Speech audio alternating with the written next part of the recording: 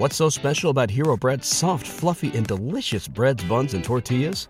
Hero Bread serves up 0 to 1 grams of net carbs, 5 to 11 grams of protein, and high fiber in every delicious serving.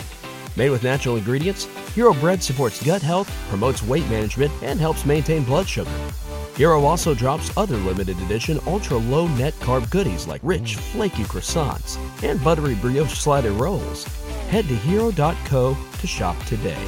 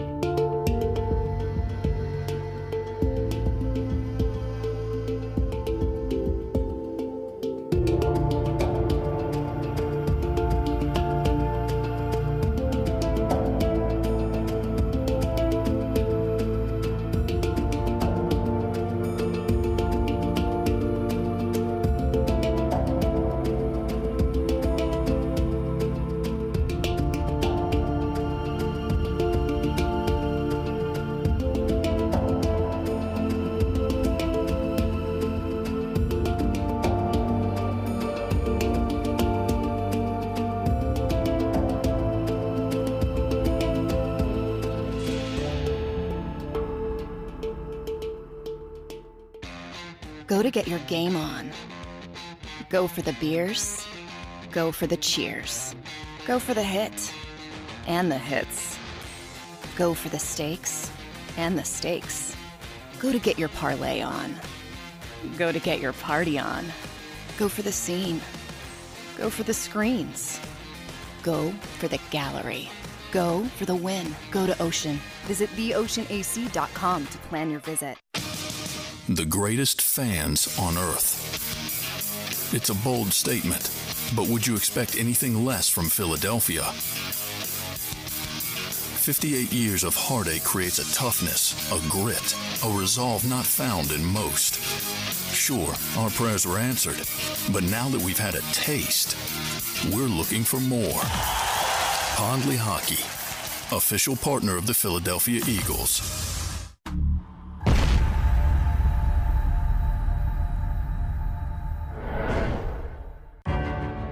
Following the biggest offseason of moves and acquisitions by General Manager Howie Roseman, the expectations of this city have never been higher. Welcome to the 2022 Pond Lehocky Postgame Show on 6abc.com and across the Jacob Sports YouTube channel, exclusively presented by Pond Lehocky Giordano.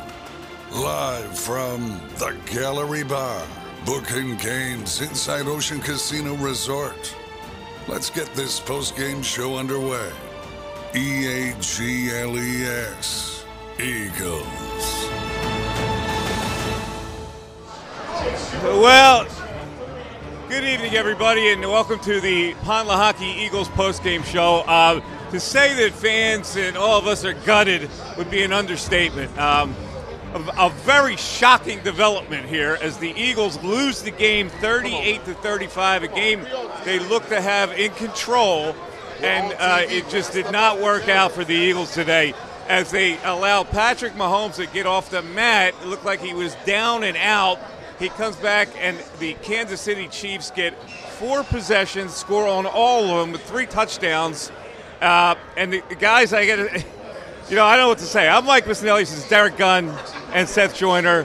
I'm stunned right now. I really am. And you got to look at the Eagles' defense that let them down in the second half. They look to have the game under control with a 24-14 halftime lead and really never got the offense going in the second half. And their defense allowed a quarterback who looked like he was finished to come back and win the game. Man, there's no way Patrick Mahomes was that hurt.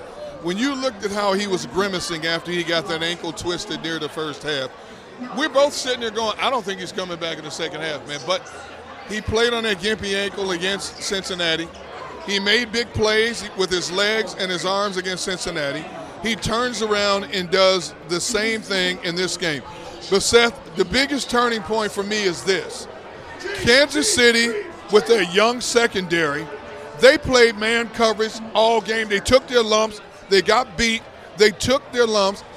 I don't know what Jonathan Gannon was doing with this, because in the second half in particular, you know what this reminded me of? 2018, when Jim Schwartz's defensive backs were leaving receivers wide open in the field. Same thing happens in this game. The difference is this time they couldn't recover from this. I don't know. You got Pro Bowlers all over that defense in the backfield, and you giving these guys that much respect. There was no Tyreek Hill on this field. We're talking about Juju Smith-Schuster, McKinnon, okay, Valdez-Scantling, decent receivers, Kadarius Toney, not burners, and he's giving these guys this kind of cushion. And then you saw DBs nowhere near receivers, man. I really feel bad for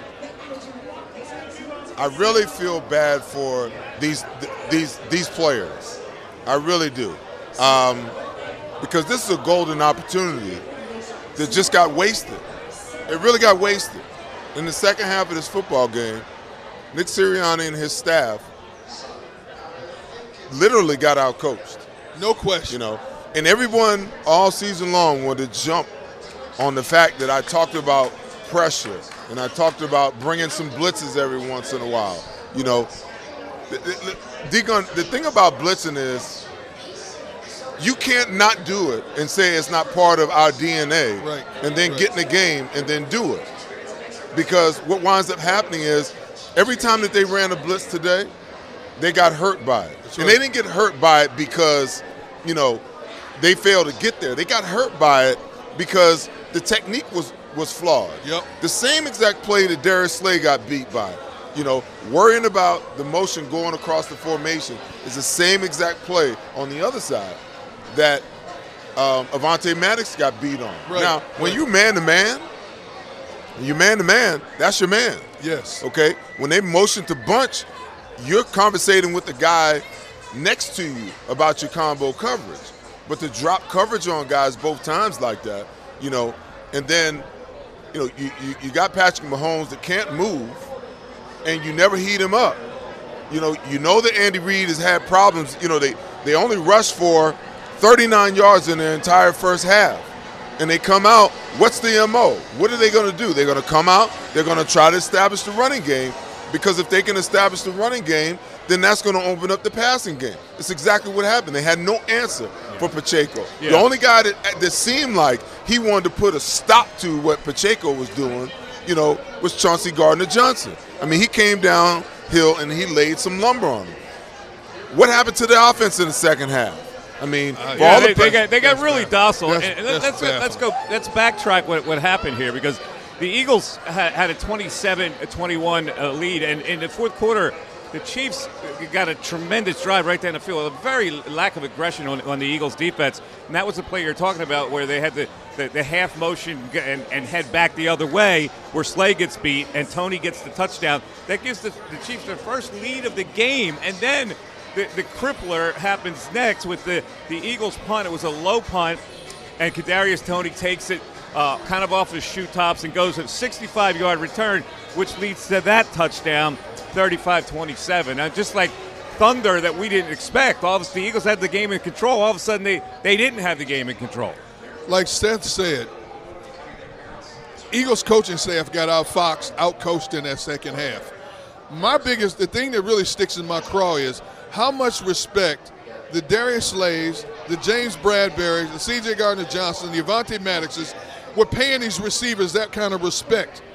There was too much open space between receivers and the ball getting caught in the second half. You want to know what the equalizer is? The equalizer is, and this is why I talk about pressure being a big part of what you do defensively. You are going to have games where you're just not going to get home. Yes. And you got to be creative enough to bring some different things to be able to get home. Yes. How many times did they sack Patrick Mahomes today? How many times was Patrick Mahomes under duress? Okay? Maybe 6. So if that's the way the game is going, then you have to turn up your blitz package in situations that warrants and allows you to come after the quarterback. Okay?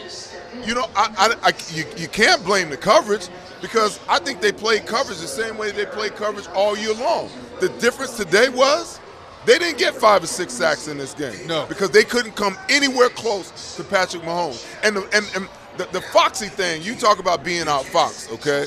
They killed you with Travis Kelce in the first half. Yes. And then they came back and they killed you with Juju Smith-Schuster. Yes. And Kadarius Toney yes. in the second half. And you had no adjustment in the second half, and you had no answer in the first half as they kept it close with Travis Kelce. I mean, we talked about it in the pregame, D-Gun. What are the multiple ways that you're going to be able to stop Kelce? You cannot just you cannot landmark drop in the National Football League anymore and think that you're going to stop these tight ends that are getting free releases. And these routes are designed to pull you one way so that they can hit, the zone where you vacate. No, you got to understand numbers. If I'm T.J. Edwards and I got 3 receivers to my side and I drop into my zone, I don't care what combination they run. Whoever the receiver that comes to me, whether it's a tight end, whether it's a running back, whether it's a wide receiver, you have to relate to that guy in zone coverage. And if you don't relate to him, he's just running hog wild through your defense. And that's exactly what happened in the first half. There was a lot of times in that second half, Kansas City was in max protection on offense. They were running 1 and 2 man routes and still got 7-8 yards cushion. They were picking them apart. The guys were able to turn up the field, go 5, 6, 7 yards before somebody came up and hit them, Seth. Look at the young DBs on Kansas City. The entire game coming up playing press coverage, right? Am I right or wrong? You're right. I mean, okay. but listen. And they took their lumps, right? But they kept playing it. D-Gun. They kept playing it. That's the mindset of an aggressive-minded defensive coordinator. When you have a passive-minded defensive coordinator, yes, okay, and you get in a situation where you don't get the pressure like you used to, like the league-leading defensive line has done all year long. This is the result because now you're so adverse and you're so afraid to bring the extra guy because you got to play man coverage. If there was, listen, Mike, if there was ever a team to play man coverage against, yes, it's this one, exactly. okay? Because the only guy you got to worry about is Travis Kelce. Yeah, you're right. And now you can double him and man everybody else. Yes. Funny, the one time he picks to blitz is the 3rd and goal play where they blitz and Mahomes outfoxed them, and he's got Sky Moore out there because Maddox didn't follow his responsibility, and that turned out to be like a key monster play there because they had him at 3rd down, and they got aggressive there, and it backfired on him. As opposed to being aggressive all second half. No, see, I don't believe it backfired on them. It backfired on them in the sense that they scored. People are so less aggressively adverse. You want to know why? Because when players make dumb plays like that and they forget their responsibility, it's just like, if that's my guy, that's my guy. I don't give a damn what's going on. What kind of motion you give me, no matter what kind of shifting he gives me, that's your guy. There's no excuse in zero coverage. You know that there's nobody else to cover you and no one else to pick you up, okay? So your eyes should be on that guy and that guy only. Yeah, and Maddox didn't have his eye on the proper guy. He's looking in the backfield on a motion. It was the same exact mistake that Slay made. All right, so let's give the Eagles a little credit here because after that happened, they come back and they tie the game. They get a bomb to Devontae Smith, and it looked like they were okay. So this is where the defense now lets them down. The Chiefs have the final drive. You got to be able to stop them on that drive. Instead, they give up a 3rd and 1 to Pacheco on a sweep, and that was the play C.J. Gardner-Johnson made the tackle on it, would have gone for more, and they allow Mahomes to scramble. A limping quarterback, he scrambles for 26 yards, would push him in that situation, and then McKinnon, D, was smart enough not to score that touchdown. The Eagles wanted him to score so they can get the ball back. He goes down at the 1, and that allowed them to set up that game-winning field goal. The best play of the game was McKinnon, who could have walked into the end zone and sat down at the 2-yard line. Great heads-up play by McKinnon because I believe Kansas City realized if we give the ball back to the Eagles, they were going to walk right back down the field and possibly go for 2 Again, but you know what? McKinnon was a heads-up play on that particular run. You thinking, here you go, touchdown. Devan, they talked about that in the end zone. Of course they do. Of course they do. I've been involved in one of those before. We're playing the Broncos in Super Bowl 32. We were instructed, let Terrell Davis walk in the end zone so we can get the ball back. I remember that game. Okay, so now it's been out there. It's documented. You know, I don't want to give the guy a whole bunch of credit, but Patrick Mahomes probably told him, hey, if they're probably going to try to let you score, slide and get down. But, I mean, at the end of the day, this and I feel bad for this city, and I feel bad for this for these young players. Yes. And I feel bad for the Philadelphia Eagles fans, man, because you could almost taste this. You could taste it. They were that close, man. Yeah. They were that close. It's a devastating loss, and I did not expect the Eagles' defense to let down like they did in the second half. You know, when I saw Mahomes in the first half, I said, well, this is going to be fairly easy money here because it looked like he was kind of cooked. And they allowed him off the mat. His completion percentage in the second half was close to 80%. In the second half. That's disgusting. It is disgusting. And again, to Seth's point, you have to adjust to that. You got to get a little more aggressive on a guy like that who's got a bum ankle. You just can't let him throw the ball around the field. He looked as comfortable as any time this season in that second half. I mean, again, you know, to D. Gunn's point, you know, you got 4 rookies playing at times in your defensive backfield. Yes. They got up in our guy's face, and they challenged him at the line of scrimmage with single high safety all day long. They came with blitzes. They played man across the board. They were like, you know, this is how we're going to play. And then, you know, you got the Eagles, conversely, playing against the best quarterback in the National Football League. Yes. And we're going to sit back in the damn zone all game long and just let them pick you apart and move the chains bit by bit. You know what? Kudos to Spagnuolo for how he coached these young guys up. Because throughout the course of this season, they used 4 rookies on the back end and like 6 to 8 rookies throughout their defense, okay? With rookie cornerbacks, what would you do? You know what, play a little bit because you're playing afraid because you don't want them to be embarrassed, right? Or you don't want them to get exposed and kill their confidence. Not Spagnuolo. No. He talked these dudes up. You know what? That man puts on a uniform just like you. You go up there, and if you get beat, you get beat. You know what? You come back and you play. I'm sitting there watching this, Seth. The whole game they're playing press coverage. They don't back out of it at all. D-Gun on the pass to A.J. Brown. You saw Steve Spagnuolo on the sideline. He just threw his hands over there. Yes. Oh, well, they got us. So what? They got us. We're coming back. Well, that's not going to stop us. Not going to deter us from playing the way that we play. No. You know, if they had a weakness this year, it was that they didn't stop the run. And they allowed the Chiefs to rush for 158 yards in this game. And Mahomes had 44 of them. But you know, Pacheco ran hard. They got some rushes from McKinnon. Conversely, you look at the Eagles, and Jalen Hurts accounted for 374 yards on his own. But I don't think they didn't. The stats will say that they rushed for 115 yards, but it didn't look like they controlled the running game like they had all season. And I missed something there. No, you talking about the Eagles? Yes. Listen, they gave up 119 yards in the second half alone. Yes. Because if you go back and you look at the first 2 series, the Chiefs scored. I'm trying to think. I know they scored the first 3 series, 3 touchdowns, the first 3 series in the second half. Yeah, they scored on 4 possessions in the second half. Yeah. And most of their plays were running plays. 119 yards in one half of football after only yielding 39 yards. See, so in postgame, what did I tell you, D-Gun? I said if they figure out a way to establish the running game, right, then what's going to wind up happening is it will open up the rest of the playbook, okay? So they did that in the second half. That's how they started out. No doubt about it. They got the touchdown based on their running game, and again, the Eagles didn't stop them. The Eagles didn't stop the run, and that was one of the things they had problems with this year. A good running team.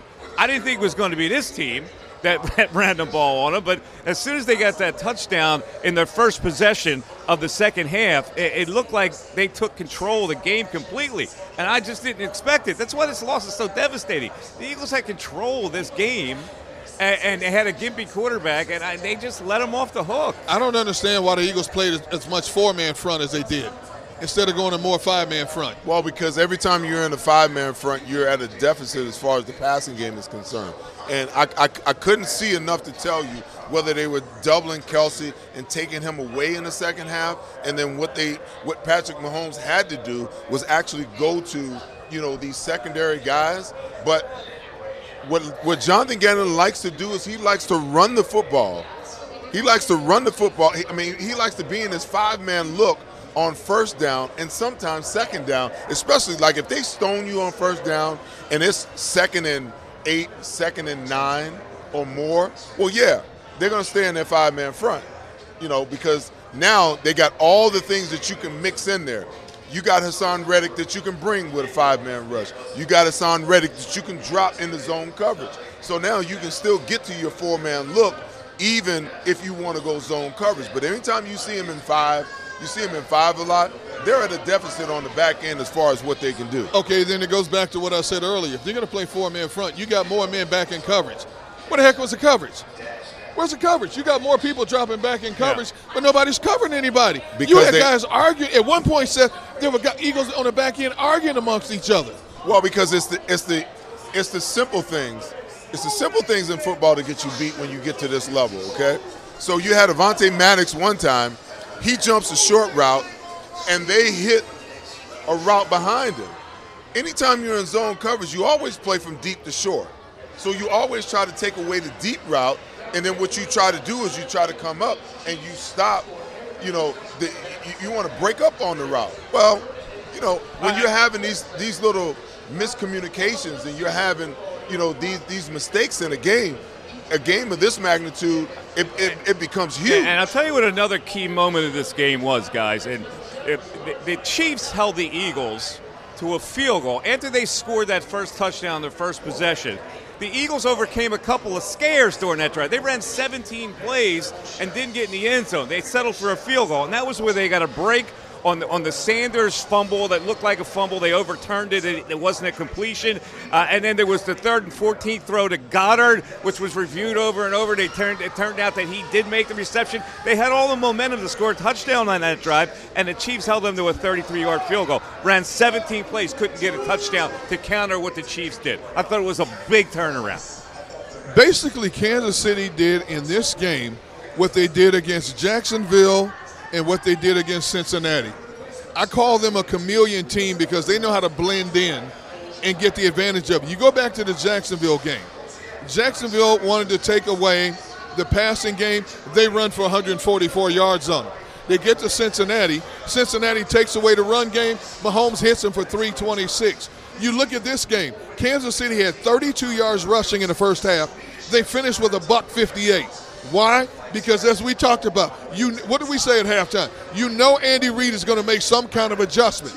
And something they saw in the game field let them know that if they could control the clock, they flipped the script on the Eagles. The Eagles controlled the clock in the first half. Kansas City came out. If we score in this first possession, we control the clock. We're back in this thing. And sure enough, that's exactly what they did. Well, I think in order for you to really figure out what happened, so the Chiefs come out, they go 6 plays, 75 yards, touchdown to Kelsey. That ties the score at 7-7. Then it goes 7 plays, 42 yards. Butker misses a 42-yard field goal. These are the first half stats for the Chiefs. Then it goes 3 plays, 2 yards, punt. 5 plays, 9 yards, punt. And the whole time, the Eagles have got, are just running roughshod over. Time of possession was 21-7. Absolutely. Unbelievable. In the first half. Unbelievable. So then you go in at halftime, and the mindset has to be, guys, we haven't done anything. And we have the wherewithal. We got the quarterback, the tight end, and the players to do something, but we haven't done anything. Okay, so let's sit down and take a look at, we got a long halftime. Instead of 13 minutes, we had 29 minutes.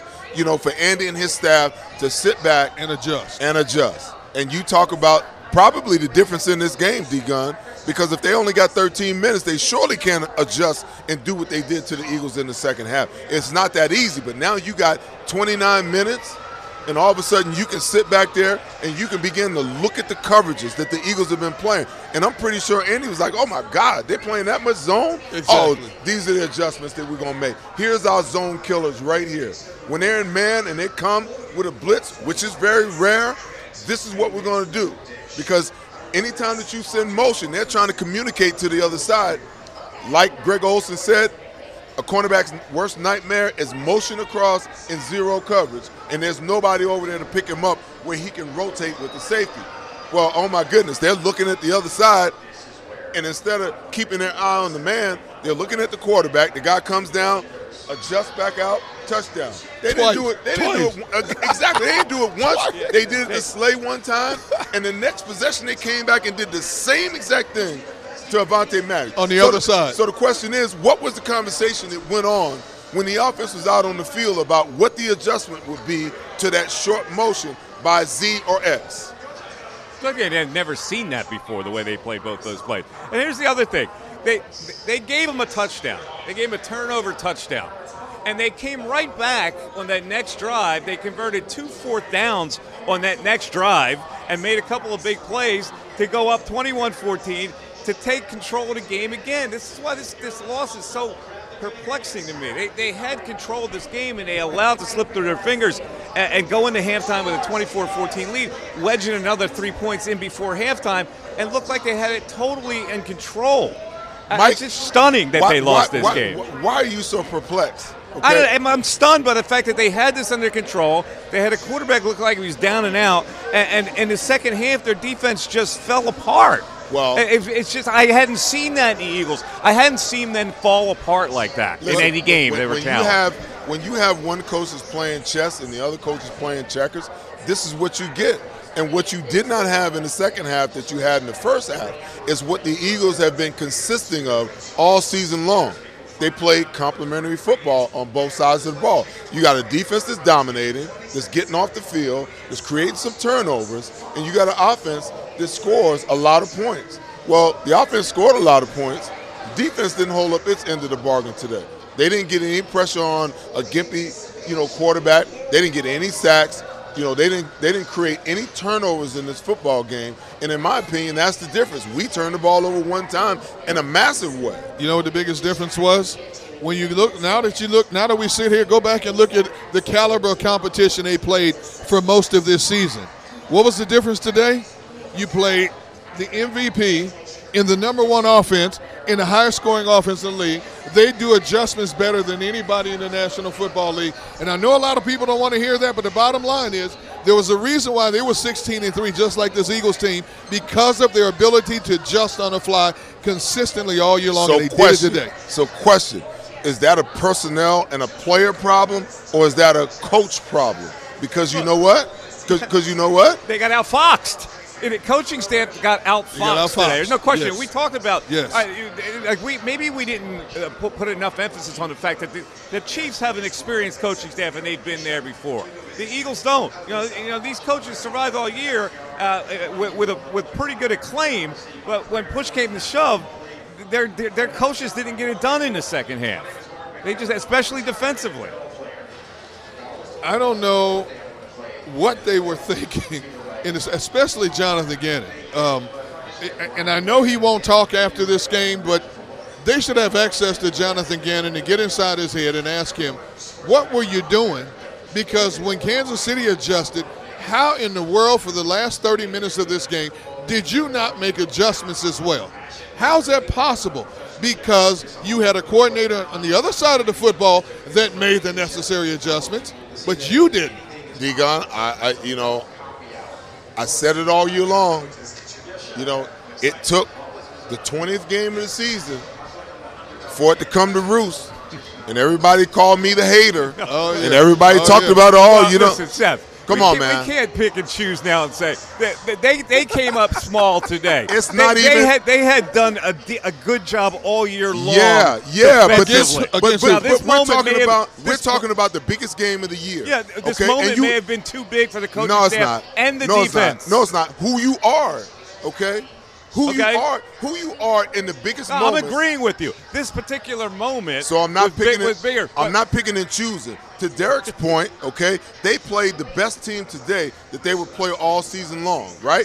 So then what? They got through 19 games of beating teams, okay, that were inferior to them to a certain extent, that they didn't have to adjust to. And now you get in the game against one of the better teams in the league, and you can't come up with an adjustment in 30 minutes of football? The conclusion is this coaching staff needs a little more seasoning. That's true. What it comes down to. Well, that's true. They didn't pull their weight today. They got outfoxed in the second half, and that team, that experienced team, took it from them. Let's take a break. I mean, this show is going to hurt. It really is. I know people are out there listening, and you're really hurting, and all these plans to celebrate and the whole thing, and everybody was so sure that they were going to win this game. That's why it's so painful right now. It's the Pond Lehocky Eagles postgame show. We're live from Ocean Casino. Mike Missanelli, Seth Joyner, Derrick Gunn, Devan Kaney is going to join us, and we're going to go through this and try not to cry. We're back after this. Go to get your game on. Go for the beers. Go for the cheers. Go for the hit and the hits. Go for the stakes and the stakes. Go to get your parlay on. Go to get your party on. Go for the scene. Go for the screens. Go for the gallery. Go for the win. Go to Ocean. Visit theoceanac.com to plan your visit. Do you stream on a Roku, Fire Stick, Google TV, or Apple TV? Now you can watch 6ABC 24/7 with the 6ABC Philadelphia streaming app. And the big story on Action News? Search 6ABC Philadelphia and start streaming today. Philadelphia fans, we're cut from a different cloth. Born into a brotherhood and bonded to our team for life. We believe anything is possible because we've witnessed the impossible. While we may be from different neighborhoods, come Sunday, we are one, and we will be heard. Pond Lehocky, official partner of the Philadelphia Eagles. We all know that taxes are just part of life. It's true during our working years, but also in retirement. But what you might not know is up to 85% of your Social Security benefits might be taxed. Our team at Thrive Financial has helped retire thousands of people across the Delaware Valley by asking questions they never knew they needed to ask, including how their Social Security benefits might be taxed. It's time to be proactive on taxes. Get your Thrive Retirement Tax Playbook today. Go passionately. Go fearlessly. Go confidently. Go Birds! Go confidently towards your goals with First Trust, Philly's hometown bank for nearly 90 years, and the official bank of the Philadelphia Eagles. We're focused on getting you over the goal line. So go with conviction, go with trust, Go Birds! and go forward with us by your side. First Trust Bank, the official bank of Philadelphia dreams. Oh, and go Birds.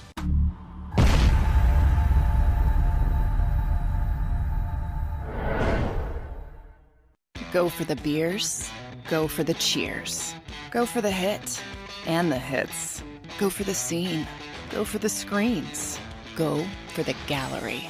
Go for the win. Go to Ocean. Welcome to Pond Lehocky. We've helped over 100,000 injured and disabled workers obtain benefits, as well as some of the biggest settlements in the state. If you've been injured at work, give Pond Lehocky a call. Score and save in southeastern PA and Delaware with Colony Pools this football season, and let the experts close your pool with a custom Merlin safety cover in green for the birds. And if you join our Winter Watch team, we'll give you another 20% off, and Colony Pools will handle it all. Keep your tiles on your pool, not in your pool. Fly with Colony right now, birds fans. Visit flywithcolony.com.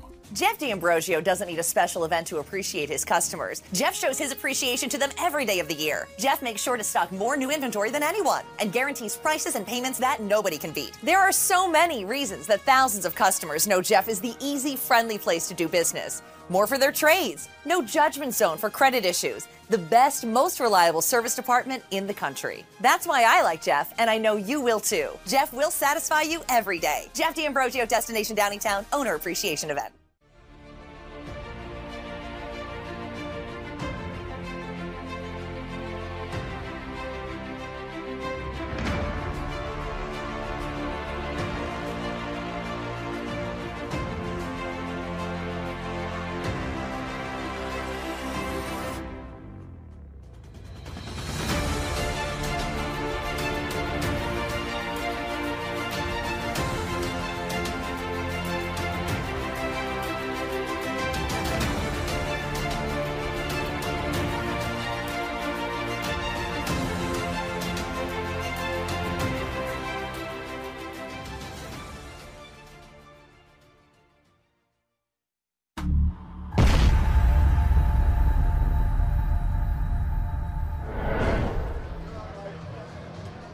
Well, welcome back to the Lehocky Eagles postgame show live from Ocean Casino. If you're watching us on the 6abc.com or on the Jacob YouTube Sports Channel, we are as devastated as most fans out there as the Eagles lose 38-35, a field goal, 27-yarder by Harrison Butker to win the game. And how they even got to that point is still mystifying to me. The Eagles had 417 yards of offense in this game and still wound up losing the game.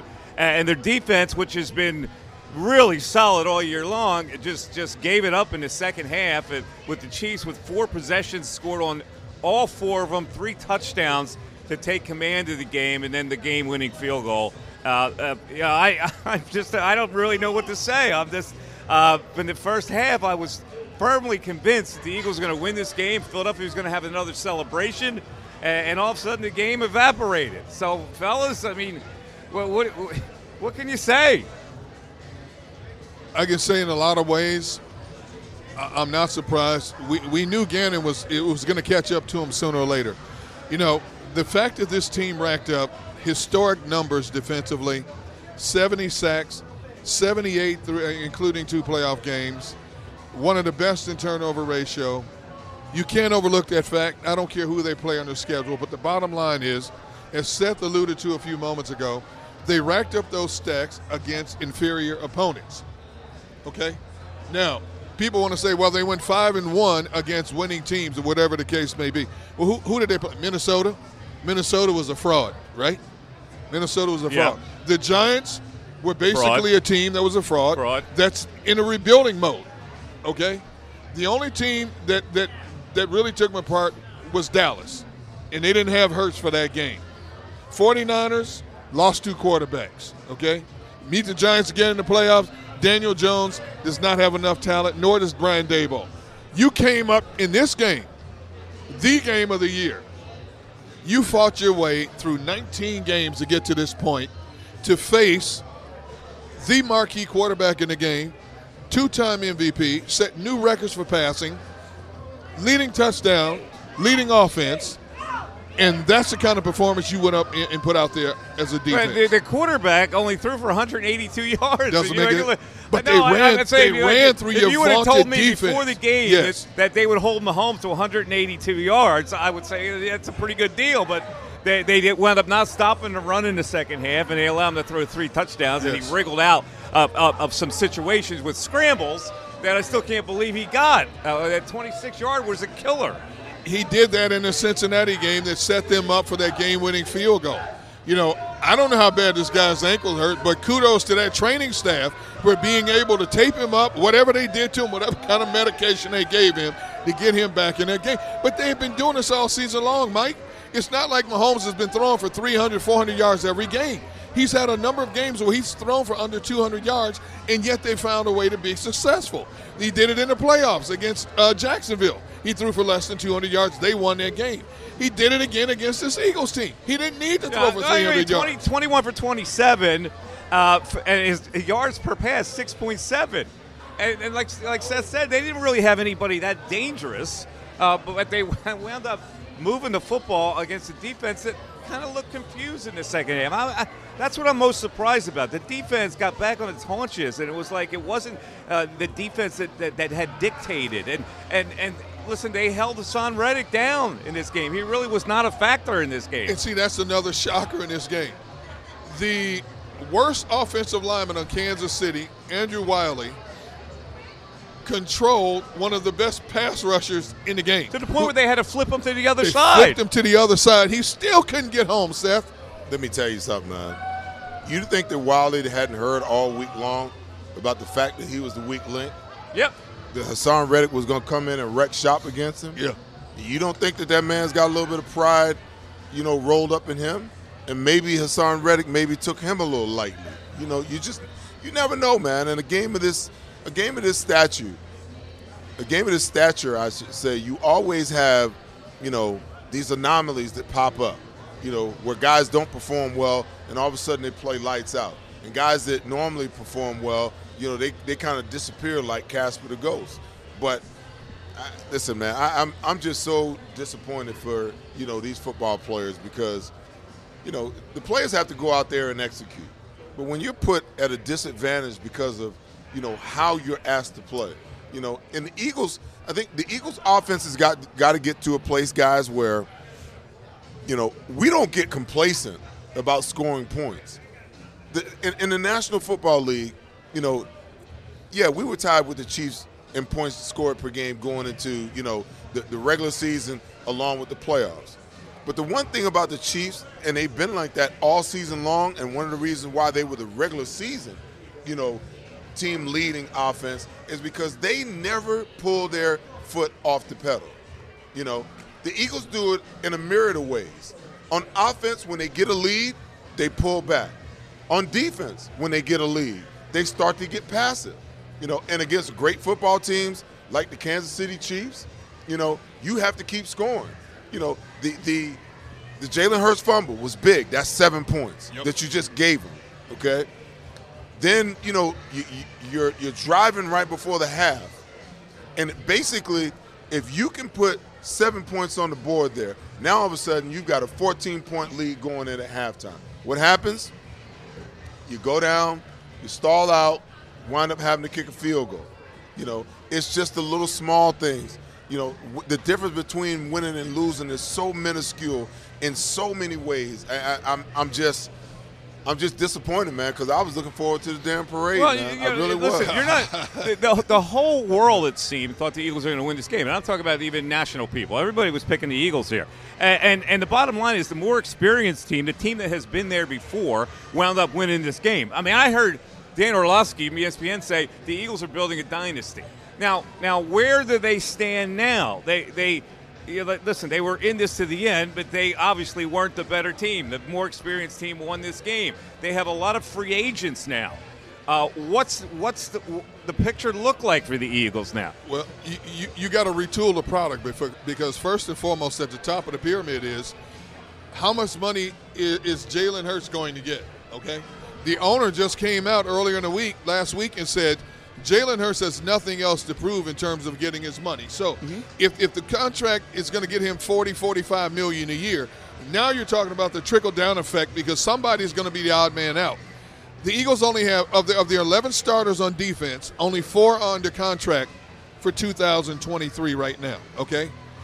What are you going to do with Miles Sanders? I don't think they're re-signing Miles Sanders. I don't either, to be honest. Shane Steichen could be moving on to Indianapolis. You know, Gannon. I don't think Gannon's getting a job. He's going to be the defensive coordinator next year. There are a whole lot of people that hope Gannon gets that Arizona job. I'm telling you right now. I don't think he's going to get that Arizona job. He might not. This is not a good look for him to get a job. The complexion of this team is going to change. Howie Roseman is one of the best in the business at working a cap to his advantage. They already know who they want to target right away to bring back. I would imagine C.J. Gardner-Johnson is at the top of their list on defense, as is Bradbury. But I don't see them paying Bradbury big money because you already have a corner on the opposite side making big money. No teams really have 2 corners making that kind of money. Somebody has to take a hit. I don't think he's coming back either because you're going to have to pay C.J. Gardner-Johnson, who deserves to get paid. That dude is a good player, and they can't afford to lose him. Listen, Miles Sanders had 7 carries today for 16 yards. You got to get better output from your marquee running back. Let me give you guys something to chew on. You know, I said in the pregame that the Eagles have to maintain who they were in terms of how they played offensively, and they deviated. The numbers say they deviated. The running backs had a total of 17 carries between the 3 of them. 3 of them, yep. For 45 yards. Hurts had 15 carries. Now, I realize sometimes those numbers are skewed because they're not all rushing design quarterback runs, okay? But you asked Jalen Hurts to throw the ball 38 times today, and you haven't asked him to throw it 38 times through 2 since I don't know when. You understand what I'm saying? So now you kind of deviated from who you were and what got you here. Because when you had the lead, when you had a 10-point lead, that was the time for you to just put your nose to the grindstone. Right. Pedal to the metal. And try to figure out how to get the run game going, even if it only meant that you're going to get to 3 yards on first and second down, and then you're going to have to rely on your quarterback to try to figure out how to convert on third down. But when you look at statistically what they did, I mean, listen, in the first half, Jalen Hurts was 7 for 22, 183 yards, okay? The Eagles ran the ball 22 times for 87 yards. Now, I'm going to do the math in a minute and let you know what those numbers come out to. But I'm telling you right now, they got a little too pass heavy in the second half. And they got a little too predictable in what they were doing on the offensive side of the ball. The game plan should have been, when you got a lead, okay, we're just going to demoralize you defensively. And they could never get there. And then once Patrick Mahomes got his team and his offense going again, it re-energized and reinvigorated the defense. And they started playing lights out all of a sudden. Here's what I knew that Kansas City's offense was definitely in the Eagles' defense's head. If you remember the play in the second half, Patrick Mahomes floats one down the sideline to the Juju Smith-Schuster. He's wide open. Now, when you look at the replay, you see Avonte Maddox point, so they're playing zone. Nobody got over. After the play, you see Darius Slay jaw-jacking with Avonte about who's supposed to be where.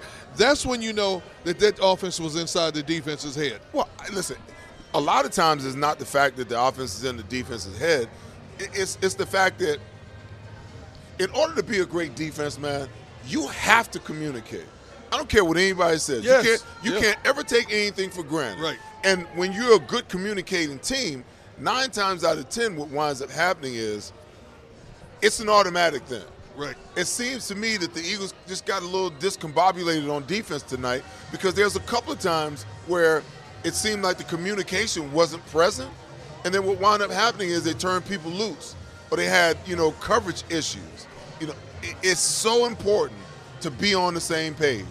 And it just seemed like to me there were plenty of times tonight that this defense uncharacteristically was not on the same page. They're not on the same page. But Seth, here's the other thing. They tied the score at 35, okay? And there's 5+ minutes left in this game. This is where your defense then, this defense that has performed all year, has to perform in that kind of a situation. The Chiefs have the ball. You perform, you're going to get the ball back to win the game. And they didn't in that drive. If you want to boil it down to one drive, that was the Mahomes scramble for 26 yards. That was Pacheco converting the 3rd and 1 on a sweep, and then he took it to the 10. They didn't stop them there.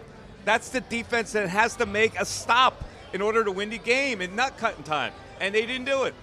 Well, we talked about it. We talked about it in the pregame, D-Gun. Yeah.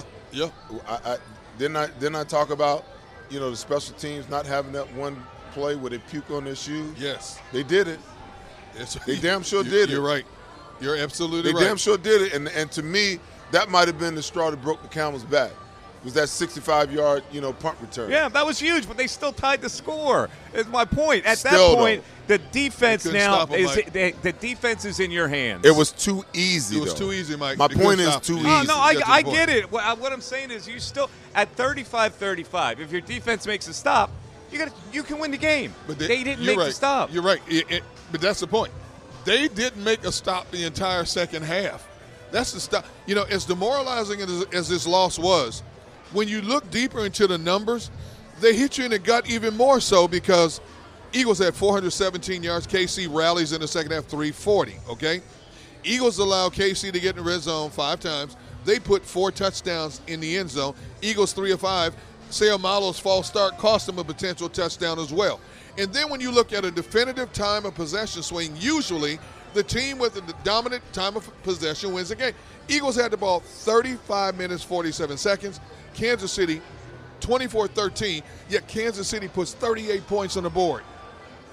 That's all you need to know. They put 38 points on the board. I didn't expect it. That's why I'm so flummoxed there. I did not expect that defense to give it up like they gave it up in the second half, and especially they still had a chance to recover if they make that one stop when the score's 35-35. It's 5 minutes left in the game. Good defenses, good teams make that stop and win the game, and they didn't do it. They allowed the other team to do it. And we haven't even mentioned Quez Watkins dropping that pass that could have put him in another scoring position as well. You talk about, what the Eagles need, next year and what they got to do. I think they're pretty on the offensive side of the ball, they're set. If Jason Kelce comes back, even if he doesn't, I think they're set. They're set in every position except for they've got to find a feature running back, because I don't think after Miles' performance today, and I'm not saying it in a negative way, because he had a hell of a year. Yes. But in the biggest game of the season, he came up small. He reverted to some of the things that made everybody scratch their head about it. Yes. When instead of having vision, a lot of times he was bouncing balls outside. They got to find a third wide receiver. And I know we got Lane, so I'll get to the defensive side. Yeah, we'll talk more about that right now from the locker room. And he's got to be disappointed, like we all are, but especially in that locker room. Lane Johnson joins us. And Lane, listen, your courage was admirable to finish out this year, and it looked like you had the game in control. I mean, how are you feeling right now with what they did in the second half? It's unfortunate. Hats off to Kansas City. When you look at the game, I mean, there was, several critical mistakes. We had plenty of opportunities to win. I feel like we let the second half slip, which is, it hurts, especially after you put a lot of work into it. But, that's really it, man. We battled and came up short. And, as a competitive person, I hate saying that, but, hats off to Kansas City, man. They played a hell of a game and deserve it. Hey, Lane, in the first half, you guys had 270 yards of offense, but in the second half, only $147 and only 11 points in the second half. What was the big turnaround? Was it something you guys stopped doing? Is it some adjustments Kansas City made, or what? I think when you look at it, I don't know how many total plays we had, but the first half, I believe we ran close to 50. So the tempo was up. We were running lots of plays, and I felt like we just weren't as had that same tempo the second half and didn't make the plays that we needed to make. But we fought down to them, man. I mean, that play Devontae had, and then, the plays we made, shows our team has a lot of fight to us. And, man, it is what it is. It sucks, but, hey, man, it's part of the game. I'm going to tip my hat to Kansas City. Lane, the Kansas City defense, ranks 8th against the run, giving up 107 yards a game. The running backs tonight could only manage 45 yards on 17 carries. It seemed like you guys, for the first time this year, in my opinion, you guys struggled a little bit trying to get the running game established. Obviously, Jalen, with his 15 runs for 70 yards, boosted the overall numbers. Yeah, I mean, obviously, I got to go back and look at the film. I mean, it's very easy to say it might have been the running backs. I mean, the running backs had an underwhelming night, but you got to go look at how the offensive line attacked. See how our angles were, and see if we made it, possible for them to have a good night, to have a decent night. So, that's how this thing works. Everybody's in it together, and man, we would much love to be on the field celebrating Philadelphia. It's just, man, it's something it's going to take some time to get over, but it's what it is. Lane, what's the mood like in the locker room? I mean, you know better than anybody that it's not easy to get to a Super Bowl, and especially when it looks like you have command of the game and looks like you can actually win that Super Bowl. What are guys feeling in that locker room right now? Feeling a good sting, I hope. But that's why football is the greatest game. It takes full effort, full focus, full commitment for 60 minutes. Really, 3-hour duration. Can you keep that same intensity? So, hats off to Kansas City. They outperformed us tonight, and losing one's tough, but we're learning to grow from this. Hey, Lane, we were talking on the pregame show about this new grass surface that they had on the stadium called Tacoma 31, which is a combination of Bermuda and ryegrass. We saw a lot of players slipping and sliding. How was the playing surface? Because they said they wanted a more durable grass which allowed players to have better, footing on the grass. But it didn't seem to be the case throughout the course of the game. Yeah, after the first series, I got my studs on because I could feel what type of surface it was. I saw sweat in pregame, a couple of DNs slipping and sliding, but yeah, I mean, even during the game, I had a lot of complaints just from the other, from the Kansas City's team going, what the hell is this? It was, I feel like it was planted maybe 2 months ago. And, I mean, you get big guys on there that are creating a lot of force and stuff's just coming up. So, I don't know. I think that there will be ways to improve it. And, but,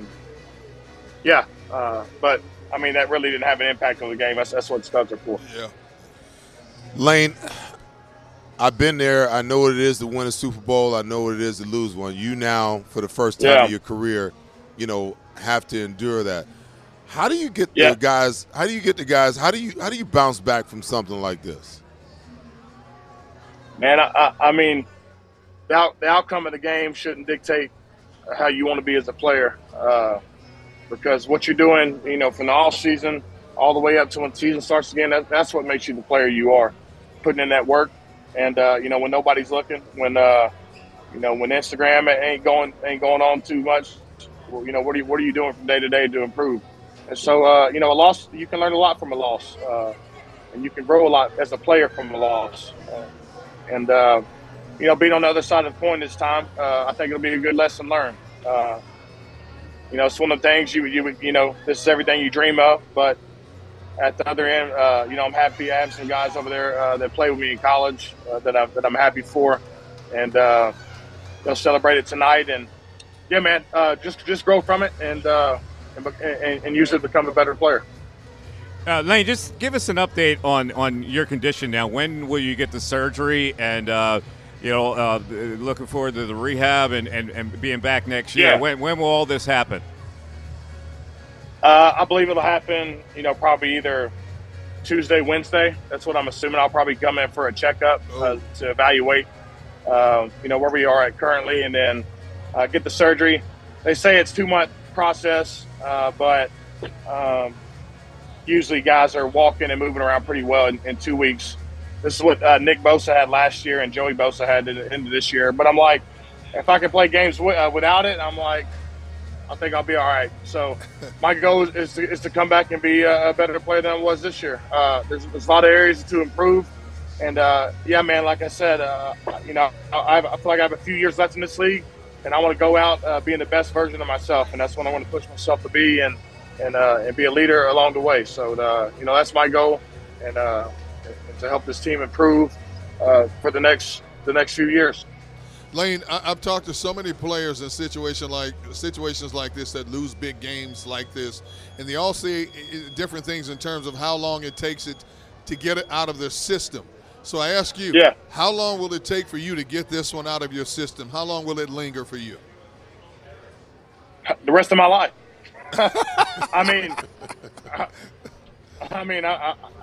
There is some fact to that. Yeah. It's like losing a loved one. I mean, there's always going to be a piece, it feels like it's taken from you. But, man, hey, quick memory. As an offensive lineman, there isn't a whole lot of good that comes in the game. It's a lot of focus, and because you have premier pass rushers, and one bad step you can have a bad game. So. Yeah, man, I'm proud of our O-line. I'm proud of Stouda. And, yeah, man, I'm looking forward to making another beast next year with our offensive line. And, that's the way we've been operating. Lane, I know football is a team game, man, but, I've been a Jalen Hurts fan ever since Howie drafted him. Give me some insight on this guy because, he answered the call all season long. He answered the call tonight with 304 yards passing and 70 yards rushing, 1 passing touchdown and 3 rushing touchdowns. Just give us some insight on this kid and how much better he can get. I mean, I feel like an older brother to him. Can't tell you how proud I am. Just watching the evolution of really his whole career as a quarterback, going back from college to where he is now. It's like a lot of people didn't think he would have the year that he's had. And, as far as him, he's got such a good head on his shoulders and is so mature for his age. And, really he's about his work. He's about his family and his friends. And, that's really it. And I feel like with his body language and his presence and how he carries himself, it sets the tone for our offense. It really has all year. So he's still young. He's looking to improve. So just like me, we're going to recover from this and it's back to work. Lane, listen, thanks very much all season for being with us. We really appreciate it. You showed some tremendous courage to gut it out through these last games, these important games. Our best wishes for your full recovery. And, exactly. I know that it won't be a pleasant flight home, but you guys have had a great season and gave fans a lot of thrills. So be proud of that. Yep. Heal up well, guys, buddy. Real quick. Yeah, guys, I appreciate you. It's been great all year talking with y'all. Love y'all. Love Philly, and we'll be back. Absolutely, man. All right, Heal well, quickly, my man. friend. Heal Lane quickly. Johnson live from Glendale, Arizona. I mean, that dude is a man. Thanks for a hell of a year, man. It's been one hell of a season. Well, it really has. And like Seth, you mentioned you've been on the losing end and on the winning end. A loss like that always sticks with you. You never brush it off. I mean, it's when you lose something, even though you made it to that far, it's still devastating. Well, it's always a little easier when you got one in your back pocket. Yeah. For me, I lost my first one, in my 12th year, and I knew I was on the 18th hole of my career, so to speak. So, I didn't know whether I was ever going to get an opportunity to get back again. Fortunately, I got an opportunity to get it done. But, that off season, man, after we lost, I mean, I left Green Bay and I went back home to Arizona. I don't think I left my house for 2.5 months, man. I mean, I was that depressed. And so it's tough. And it's different for different players because you have, older players, who've never experienced winning a Super Bowl that have to live with that because the chase and the hunt continues. And then you got young players, who get to go to a championship, a Super Bowl early in their career and have, the misguided belief that you can do this every year. But it doesn't fall that way. I mean, I played 12 years before I got to my first one and won it in year 13. And I know a lot of great players, Hall of Fame players, that played long careers, 10, 15 years, that never got a chance to play in this game right here. And when I tell you it hurts, man, to the guys that it really matters to, when it really matters to you, when you eat, sleep, drink, and live football on a daily basis, this will gnaw at a guy like Jalen Hurts. I'm telling you right now. I mean, it hurts to drop one, especially when you were that close. All right, let's take a break, and we'll have the Devan Kaney joining us with the Diamond Debate. We also have John McMullen a little later in the show. So, it's a tough lament. This show's tough to do.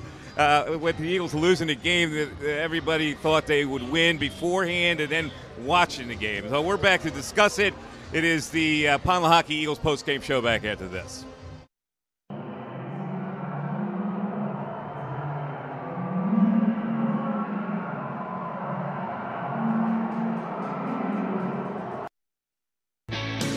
Hi everybody, my name's Jason Lombardi. I'm an inspector at DryTech. At DryTech we offer 3 major services, the first one being basement waterproofing, the second service we offer is foundation and structural repairs, and then the third service that we offer is mold remediation. If you feel you are having a waterproofing issue, give DryTech a call or check us out online.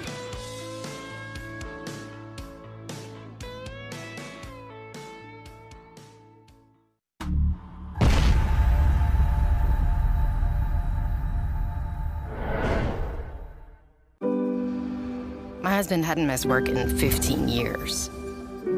His injury required months of rehabilitation, and unfortunately, the insurance company didn't see it that way. I was working 2 jobs, but it wasn't enough. One conversation with Pond Lehocky changed everything. We sat down, told him our story, and they guided us through the whole workers' compensation legal process. Pond Lehocky. Tell us your story.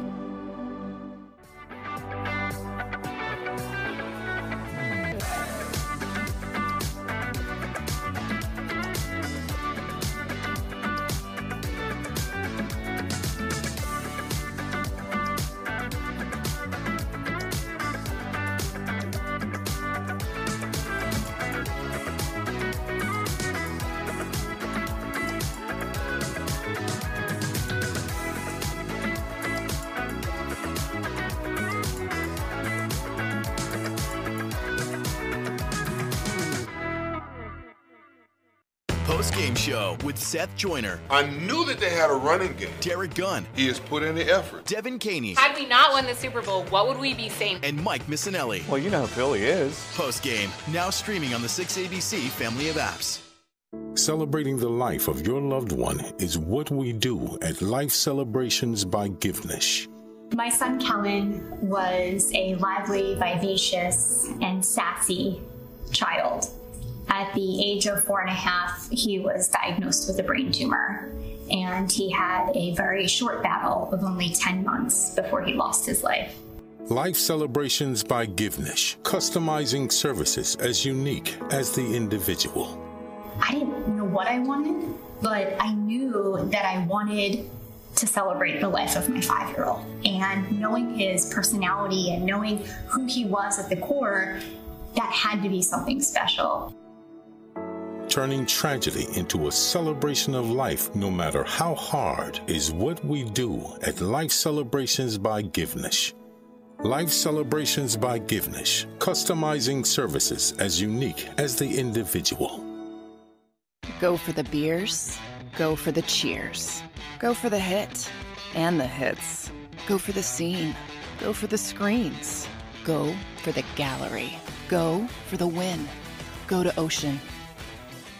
Since 1977, it's always been about you, the community, at Rafferty Subaru. And through the Subaru Love Promise, we prove we care by supporting charities like So Good Now. So Good Now helps kids in under-resourced areas by connecting them with student athletes to serve as mentors.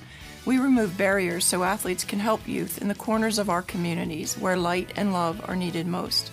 When you choose Rafferty Subaru, you help organizations like So Good Now. It's all about you at Rafferty Subaru.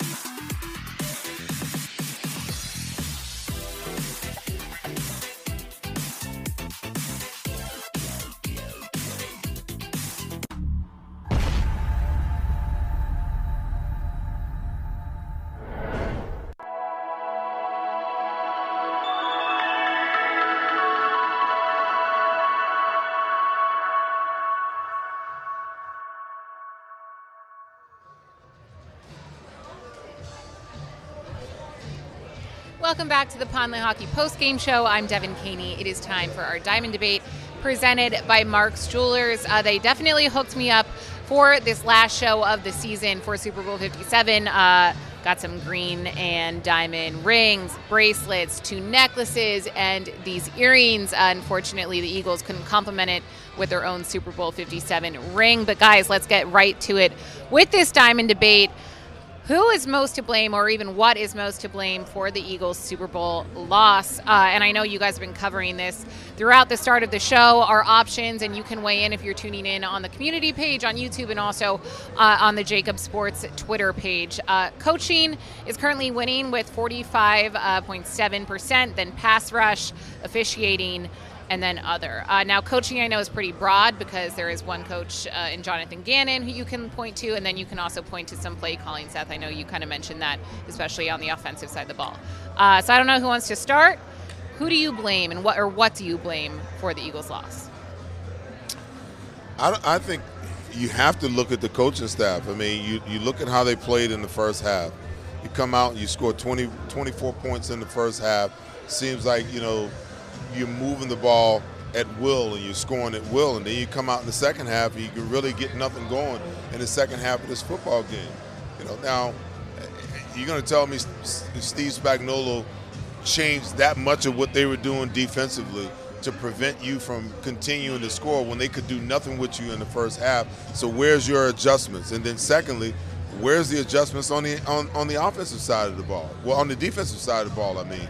Patrick Mahomes came out. They had 4 possessions in the second half, and they scored 3 touchdowns and a field goal to win the game in the second half, and you had no answer whatsoever while sitting back playing a very passive style defense. Listen, if it's not working if what you're doing isn't working from a passivity standpoint, then at some point, you just got to say, okay, we got to throw caution to the winds. We got great cornerbacks, we got good safeties, great safeties, and we got one of the best slot corners, in the game. Guys, you're just going to have to bear up and get this done. Because we have to run some blitzes. We got to get pressure on Patrick Mahomes. I mean, D-Gun, I'm trying to figure out, when he took off for that long run, that 28-yard scramble, were they in a 4 or 5-man front? I believe they were in a 4-man front. So everybody else was back in coverage. And if you look at the play, a lot of the flow was to the opposite side of the field. That's why he was able to step up and take off to the left. Had a wide open lane for 26 yards down the field. And I'll say this. In watching this game today, the Eagles create a lot of problems for teams, when they got to a point in their pass rush where they started running games. They were running a lot of TE stunts, a lot of ET stunts, a lot of TT stunts, and some swaps, where they crash everybody down and loop a guy around. You realize we didn't really see a whole lot of that today. No. We saw a whole lot of man-to-man, one-on-one rushing, whether it was 5-man or 4-man, and we just could not apply pressure to Patrick Mahomes. I am with the majority right now. I'm blaming it on the coaching. You have multitudes of defensive players or defensive players who were Pro Bowlers or Pro Bowl alternates. Your defense was stacked like you've never seen before on this defense. You went out and compiled all these stats, playing bully ball against everybody. You showed that offense of Kansas City way too much respect because it's not like they had a burner on that offense. They had some decent wide receivers. They didn't have Tyreek Hill over there. You giving these dudes 75-yard cushions, and you allowing them to run wide open across the middle of the field and on the outside routes as well. You never make an adjustment. You didn't call anything to make an adjustment. They adjusted to you. You are supposed to counter. You have the personnel to counter. 3/4 of your secondary could have made the Pro Bowl this year, okay? You never made the necessary adjustments. You showed them too much respect. You played a fearful defense, basically, is what they did. They played fear defense. He's so concerned about not letting anything get behind him. And as I said earlier in the show, you look at the Kansas City secondary. They got a bunch of kids playing back there. They're up there playing press coverage. Now, they got burned for a touchdown. They got burned throughout the game. Steve Spagnuolo did not stop playing press coverage. Jonathan Gannon's crew, I saw him play press more than 4 times in the whole game, Seth. Well, how much of that comes down to, I know a big narrative, of course, going into this game was the lack of experience Eagles' entire coaching staff really had, aside from a few, compared to Andy Reid and this Kansas City Chiefs. When it comes to playing in these massive games like the Super Bowl, it's not a new thing to the Chiefs. Is it experience or is it preparation or both? There was a serious lack of aggression in this game. Now, whether they lumped up their defensive coaches, their coordinator was afraid to be aggressive, but somewhere along the line, Devin, also a defensive player has to make a play. You can't just throw it on the defensive coordinator. I get it. He had a lack of aggression. But Slay and Maddox got okey-doked on a play. Reddick and Sweat from the end, they weren't really factors. There wasn't anybody that stood out on the defensive line with that rotation that had served them well all year. C.J. Gardner-Johnson made some plays. He looked like the best player they had on defense. Nobody else really made an impactful play on defense. No, but the point is, you want to absolve the defense. I don't want to absolve them. Okay. I didn't absolve them at all. Well, I was going to say an option that I did not list that I guess kind of falls under defense and just like their lack of making any plays, especially in the second half. How much of that is credit to the Chiefs' offense and their offensive line for protecting Mahomes? Well, you're competing. So, obviously they didn't get a sack today. So if you didn't get a sack, you got to give them, some of the credit. But I'm not saying you're absolving the defense coordinator, but the coordinator's job, his job is, okay, I got 11 pieces on the board, okay, how do I deploy it, okay? And if you're deploying them one way and it's not working, well, you damn well better have another way to deploy them because guess what? Your opponent's just going to keep exploiting you and exploiting you and exploiting you until you figure out a way to change. Now, because the Eagles' pass rush was so prolific this year, okay, it was okay to give Jonathan Gannon a pass because how do you argue with 4 guys with double-digit sacks? 70 sacks, you break the team sack record, okay? The number 2 defense in the National Football League. How do you argue with that? I mean, I even got to a point. Wait a minute, Mike. Even I got to a point, where I was like, okay, let me step back and give Jonathan Gannon the benefit of the doubt. Where deep down inside, I knew full well, that a lack of aggression would bite them in the ass at some point. I got it. I said lack of aggression, and that's the defensive coordinator's responsibility. But again, you always talk about eye discipline, players making plays. What was the eye discipline on the Maddox and Slay plays? They turned their eyes away from the play. They lost the focus of the play. Hey, listen. Sometimes if you don't talk about things pre-snap, then the same way you try to speed a quarterback's clock up, your clock gets sped up. Okay. So now they start to see the motion come down, and they're afraid that the guy's going to go in motion all the way across. So now you're trying to have this conversation with a guy way on the other side of the formation, and the undisciplined part is when the guy goes in motion, I got to be able to have peripheral vision where I can see my guy and see the guy over on the other side, and with hand signals tell him what I want to do. What happened with Maddox and what happened with Slay is that they put their eyes across to see the guy on the other side and lost vision of the guy who they were supposed to be covering. And the ball snapped, and boom, he goes in and comes right back out. And that's their fault. Yes, that's what I'm saying about guys being able to make a play. Those guys are experienced guys, Seth. They turned their heads completely away from the play. Preparation, my friend. Preparation, okay? Preparation. The way that you practice is the way that you play. And piss poor preparation causes terrible play. So that falls under Jonathan Gannon in terms of blaming someone. Now, look, I know it's a team effort, a loss, a win, no matter what. Like, everyone is to blame in a way. But I'm still kind of recovering from this, and I think we all will be for a while. Why did this happen, and how did it happen? And, moving forward with this Eagles team, how did they prevent it from happening again when it comes to preparation? Is that on the players? Is that on Jonathan Gannon? Does that fall to Nick Sirianni? Well, I mean, so my biggest problem with it is that Slay got beat on it one series. They come back the next series and they score on the same type of play on the other side.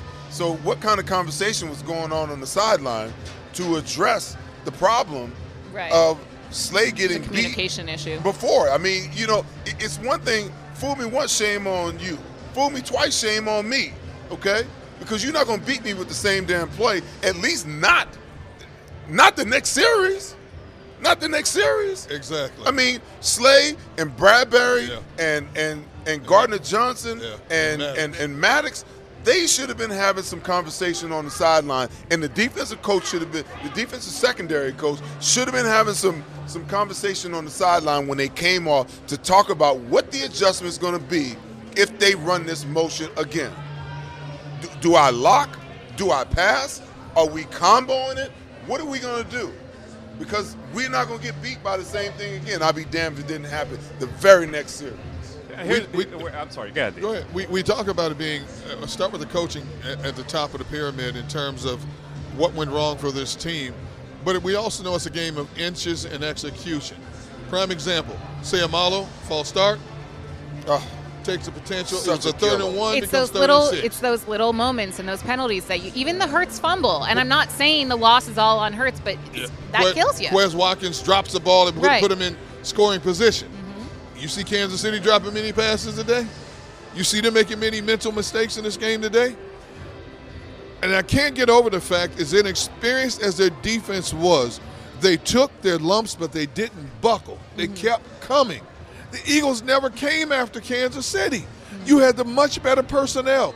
You had a bunch of Pro Bowlers on the side of the ball. You showed that man way too much respect. We know he is the epitome of at the top of the quarterback pyramid in the National Football League right now. It doesn't mean you fear him.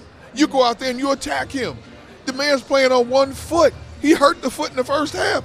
You let him settle in the second half and walk down the field not once, not twice, 3 times and put touchdowns in your backside, and the 4th time put a field goal, game-winning field goal in your backside. I will ask you, and again, here's my question, okay?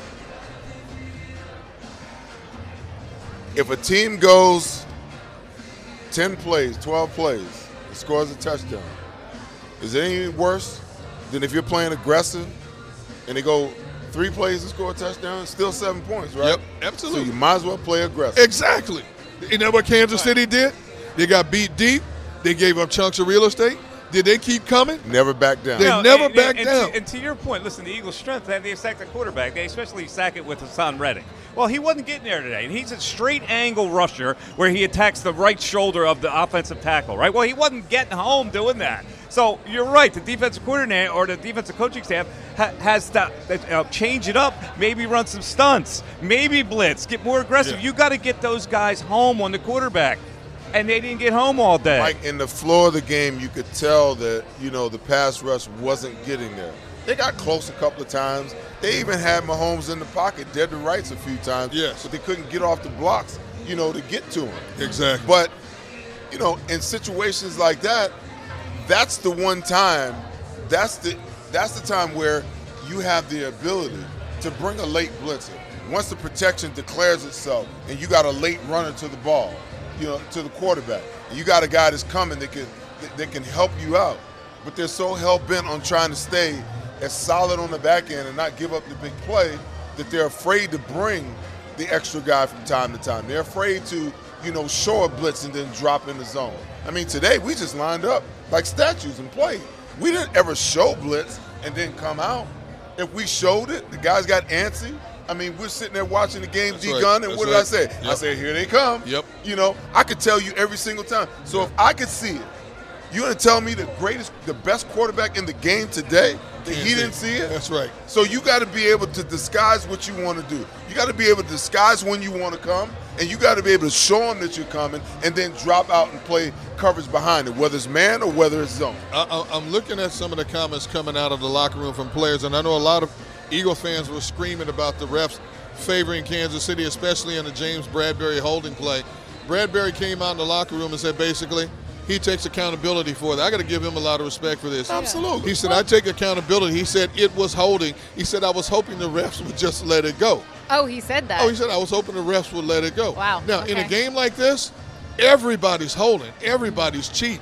He just got caught with his hand in the cookie jar at that particular time. Yeah, I mean, literally, NFL's rigged is trending on Twitter because a lot of people are saying that call was not legit. But it is what it is. You can call a penalty on every play if you really wanted to. If you really stop and you look at it in its totality, you can call something every single time. But let me tell you something. The reason why in professional football you see penalties is because 9 times out of 10 a player is beat and he's out of position. Right. And he's trying to get back in position. That's why your technique and your fundamentals are so important. That's why your eyes are so important. For James Bradbury there, listen, I tip my hat to him because the hardest thing to do is to stand up in front of the world and say, I take accountability, for a play that was monumental in the loss of a Super Bowl. But I also feel like, gosh, if that's your guy, man, get your eyes on your guy. Let your guy's eye and his body language let you know what's going on so you're in good position to be able to play the game. I see our defensive backs get caught up so many times being out of position because they're trying to see what the hell the quarterback is doing. If I'm in man coverage, I don't give a damn what he's doing because if that ball's in the air and I'm in phase and I'm in the right position, guess what? His eyes are going to tell me everything that I need. Right.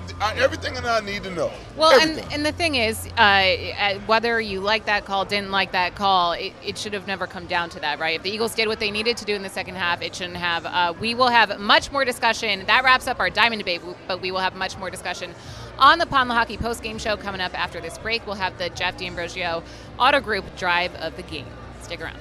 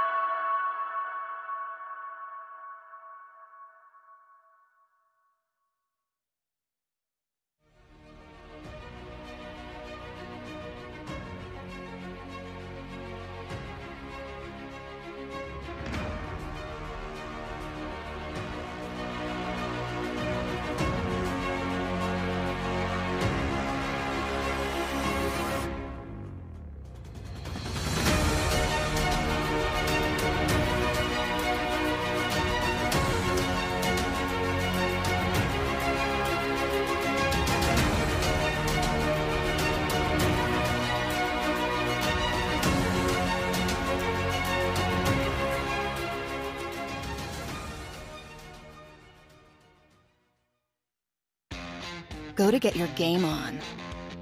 Go for the beers. Go for the cheers. Go for the hit and the hits. Go for the stakes and the stakes. Go to get your parlay on. Go to get your party on. Go for the scene. Go for the screens. Go for the gallery. Go for the win. Go to Ocean. Visit theoceanac.com to plan your visit. The greatest fans on earth. It's a bold statement, but would you expect anything less from Philadelphia? 58 years of heartache creates a toughness, a grit, a resolve not found in most. Sure, our prayers were answered, but now that we've had a taste, we're looking for more. Pond Lehocky, official partner of the Philadelphia Eagles. Go passionately. Go fearlessly. Go confidently. Go Birds! Go confidently towards your goals with First Trust, Philly's hometown bank for nearly 90 years, and the official bank of the Philadelphia Eagles. We're focused on getting you over the goal line. So go with conviction, go with trust, Go Birds! and go forward with us by your side. First Trust Bank, the official bank of Philadelphia dreams. Oh, and go Birds.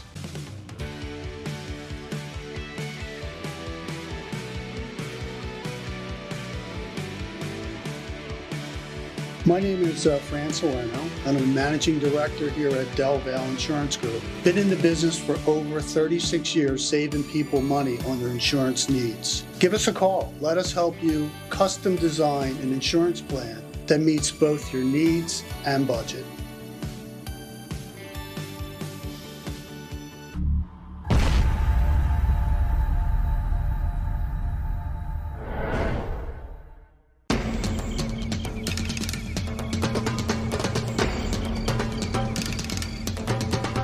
Staffing is not easy, but that's what we do every day, all day.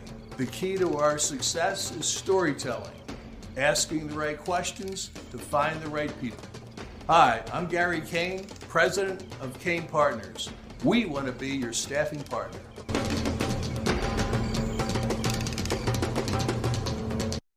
Why do millions of people every year from around the world visit Philly's Rocky statue? You want to tell me the sky is burgundy with green stripes and yellow polka dots? I'll meet you on that. But you're never going to convince me Rocky is anything other than the pure greatness that it is. Never going to happen. Join me, Paul Farber, for WHYY's The Statue. We're going on a journey to explore the biography of the Rocky statue. Find us wherever you get your podcasts. Go for the beers. Go for the cheers. Go for the hit and the hits. Go for the scene. Go for the screens. Go for the gallery. Go for the win. Go to Ocean. Jeff D'Ambrosio doesn't need a special event to appreciate his customers. Jeff shows his appreciation to them every day of the year. Jeff makes sure to stock more new inventory than anyone and guarantees prices and payments that nobody can beat. There are so many reasons that thousands of customers know Jeff is the easy, friendly place to do business. More for their trades, no judgment zone for credit issues, the best, most reliable service department in the country. That's why I like Jeff, and I know you will too. Jeff will satisfy you every day. Jeff D'Ambrosio, Destination Downingtown, Owner Appreciation Event.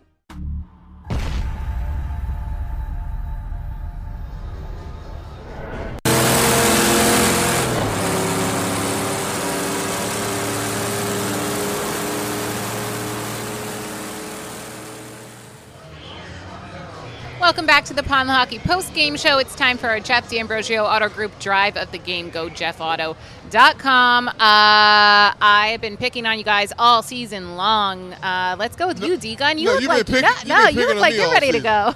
It's always fun. I was just about to say, you always pick on me. Well, it's always fun to do in like a bad loss like this when there really aren't too many drives to choose from. But you guys at least have more than one. We've had a few games where there have been like one clean drive that you can choose from. And look, It was a loss. Maybe we go with the worst drive of the game. Shake things up a bit. I don't know. Listen, the drive of the game is the Chiefs taking the lead. It's Mikey Miz saving it. Was she coming to you? Yeah, but I said No, you got it. You got it. Because I heard silence. The drive of the game, the Chiefs take their first lead of the game. But if you want to look at the Eagles and patronize their drive of the game, I thought their drive of the game was a 12-play, 75-yarder that made it 21-14 because they converted 3 third downs in that drive, and that was the 4th and 5 where Jalen had the quarterback draw for 28, and then he converted another 4th down via a penalty. So this is Gallo's selection here. You know, I'm just like driving the game. I'm going, it's the Chiefs. They took the lead, and they went. All of a sudden, they go, hey, guess what? We're back.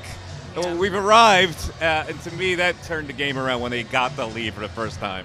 All right, I'm ready. I'm ready. Go ahead. All yours. Stage is yours, Devan. For me, the drive of the game for the Eagles, if you try to put a positive spin on that, is Kansas City goes up 35-27. Eagles are in dire straits. They march right back down the field. Not only do they get the touchdown, they get the 2-point conversion to tie it. Yeah. They put themselves in, and that was with 5:15 left in the game. They put themselves in a position to possibly win the game, but unfortunately, the defense did them in. But for me, for them to rally in that situation, that was my drive of the game. You know what? It's really unfortunate that a loss will, and the way it happened, will kind of overshadow what Jalen Hurts did tonight. He really, I know he had a fumble, but he had an incredible performance. Yes, he and did. that drive in particular, watching it, and I know they ended up losing in the end, but that still, had they not done anything on that drive, the game would have been over then. It wouldn't have even been tied at the end there. So, yeah, I like that selection, Devan. And there were some bright spots. I know we don't really want to be positive right now. We can all mourn this loss a bit. But even that pass to A.J. Brown in the first half of the game, that was incredible. Yeah. Like, there were some great moments from this Eagles team in this game. It was a great game. It was a great back and It was forth a good. game. It was. If you weren't invested in the Eagles winning a game, I'm sure, like, nationally, you're going, wow, this is a great game. You're going up and down. But Probably the most entertaining Super Bowl in recent years, honestly. Yeah, it was a great Super Bowl. But when you have a 24-14 lead at halftime and that quarterback looks gimpy, you go, wow, we're in good shape here to win a Super Bowl. You know, and it just was snatched away in the second half. We were thinking so much that Mahomes might not return. I said to Seth and Mike, I said, in all the years I've covered football, I've never covered a team where the 2 starting quarterbacks in 2 consecutive games get knocked out of a game. Yeah. 49ers lose 2, and we're thinking Mahomes is not coming back. When you looked at how he was grimacing, lo and behold, whatever they did, what did him up, they shot do him to up. him at Oh, halftime, by the way? Because that What'd they ankle do, looks Seth? fine. What'd they do at halftime, Seth? What'd they do? They What got kind of drug? They got some powerful stuff back there in that training room. I can tell you that. What's it called, Seth? I know from firsthand experience. Seth, I hope my mom is watching because she's so funny. She's texting like our family group chat like, they're cheating. He was faking his injury. There was no way. Look at him running. I'm like, Mom, they definitely just shot him up with some powerful drugs. I think that's more likely what happened. I think maybe in the second half the Eagles kind of fell into, you know, the trap a little bit of believing how hurt he actually was. Because, you know, I mean, he got out and made some runs that really hurt them, you know, in the second half, you know, first down, runs for first down. I don't know. I just, you know, my mentality is so much different than, you know, what you see. If he was hurt, I was going to make, you know, it was our intention to make sure he was hurt and that he wouldn't come back in. That's not today's NFL. They don't play that way anymore. But I still think that. But at the very least, put heat on him to make sure he earns that with a bad foot. Let's find out just how immobile he can really be. Yes. You know, instead of sitting back playing zone, you know that he's an all-around great quarterback. He can beat you from the pocket. He can beat you on the move. He can beat you with his legs. Let's find out early in the second half rather, where he is and what kind of pressure we can apply to him. But, you know, like the saying goes, scared money don't win none. I will say this also. Mahomes was in the best hands possible to get him through Cincinnati game and this game. The head athletic trainer, Rick Burkholder, is a good friend of mine. He's the head of the Athletic Training Association in the NFL. Nobody, and I want to emphasize again, nobody does a better job in the league of rehabbing players and getting them back on the field sooner rather than later than Rick Burkholder does. So in a day from now, a couple of days from now, I want to ask, what exactly did you do to Mahomes to get him ready for this game, first of all, he completed that Jacksonville game after he went out for a while. Yeah. Comes back the next week on one leg and beats Cincinnati, and now this. I have to know, what exactly did you do? He is not going to tell you. He'll tell me. I can't tell you, but he'll tell me. I can tell you. No. But I ain't. Look, the stuff that you had back in your day, I don't know if that's legal nowadays. Stop. Oh my God! Really? Now I need to know more. Come on, man. I don't know if it's legal. Is it still legal? As a matter of fact, a lot of the stuff that they was using back then, that was illegal, is now illegal as an absorption transmitter now. Okay. All right. Okay. DMSO. What does that mean? Oh, that's that Canadian stuff. DMSO. What does that do? It was a horse liniment that was illegal to be used on humans back in the day. But our old trainer used to use it. Well, now it's a major absorption, factor that they use on a lot of medications now, and it's phenomenal because they paired it back and they create stuff in the proper way. I used to put that on my arm. Oh yeah. What's its purpose? Like, does it takes away? It takes away. I knew we was kindred spirits, man. It took 20 weeks for us to get there, Mike. Come on, man. Oh yeah, I had it. Oh man. You need to give your drive of the game, Seth. Not getting off that easy. My drive of the game is the same as D Gunn's. Okay. I think the mental fortitude of this football team to be down by 8 points and go 8 plays, 75 yards, and take 4 minutes off the clock, and not only punch it in with Jalen for his 3rd touchdown of the game, but then turn around and get the 2-point conversion to tie it. We just got to get we just need to get our defense to where our offense is, as far as that's concerned. But that showed me a lot about who Jalen Hurts is, and I hope all the haters, all the clowns that talk about, anyone can play quarterback for the Eagles, and Jalen Hurts isn't that good of a quarterback, and talk about what he is and what he isn't. Listen, dude threw for over 300 yards tonight, okay, and ran the ball, for 70 yards and 3 rushing touchdowns. He accounted, for the majority of the Philadelphia Eagles offense. Just think about this. He had 15 runs and he threw the ball 38 times. That's 53 total plays. The Eagles only had 72 plays now. So I'm not a math wizard, but someone sitting here might be. You can throw a percentage on that real quick, Mike. What is it again? 53. I love that Mike's the mathematician, the statistician. 53 of the total 72 plays. Uh-huh. He threw the ball 38 times, and Yeah. he ran it 15 times. And they only had 72 total plays. Yeah. So what percentage you asking me for? I'm talking about the percentage of plays that he accounts. So he basically, accounted for the Jalen offense Hurts today. was the offense Exactly. today. Yes. Exactly, because And the running backs were non-existent today. I will say, like 70%. And the coaching staff were not as committed to the running game as they needed to be, because you got to wipe Hurts's 15 to 17 runs off the board because there's so many pass plays that are mixed in there where he had to run. The running backs only had 17 carries for 45 yards. That is 2.6 yards a carry. You talk about poultry.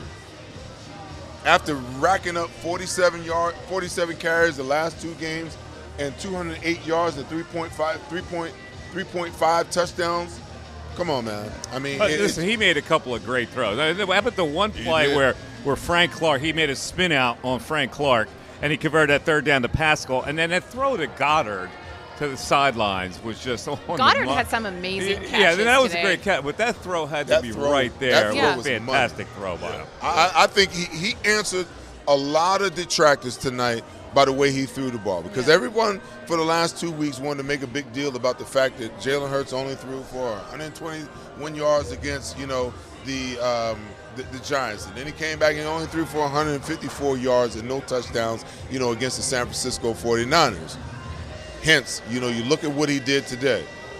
I'm not saying that that's the case, but I would much rather have seen the Eagles be able to rush for 220 yards on the ground and Jalen throw for 170, 180, then I think we might have had a better chance of controlling the game and controlling the outcome of this game. But even in the pregame, D-Gun, I talked about minimizing the amount of possessions, and that you didn't want Patrick Mahomes, to have double-digit possessions.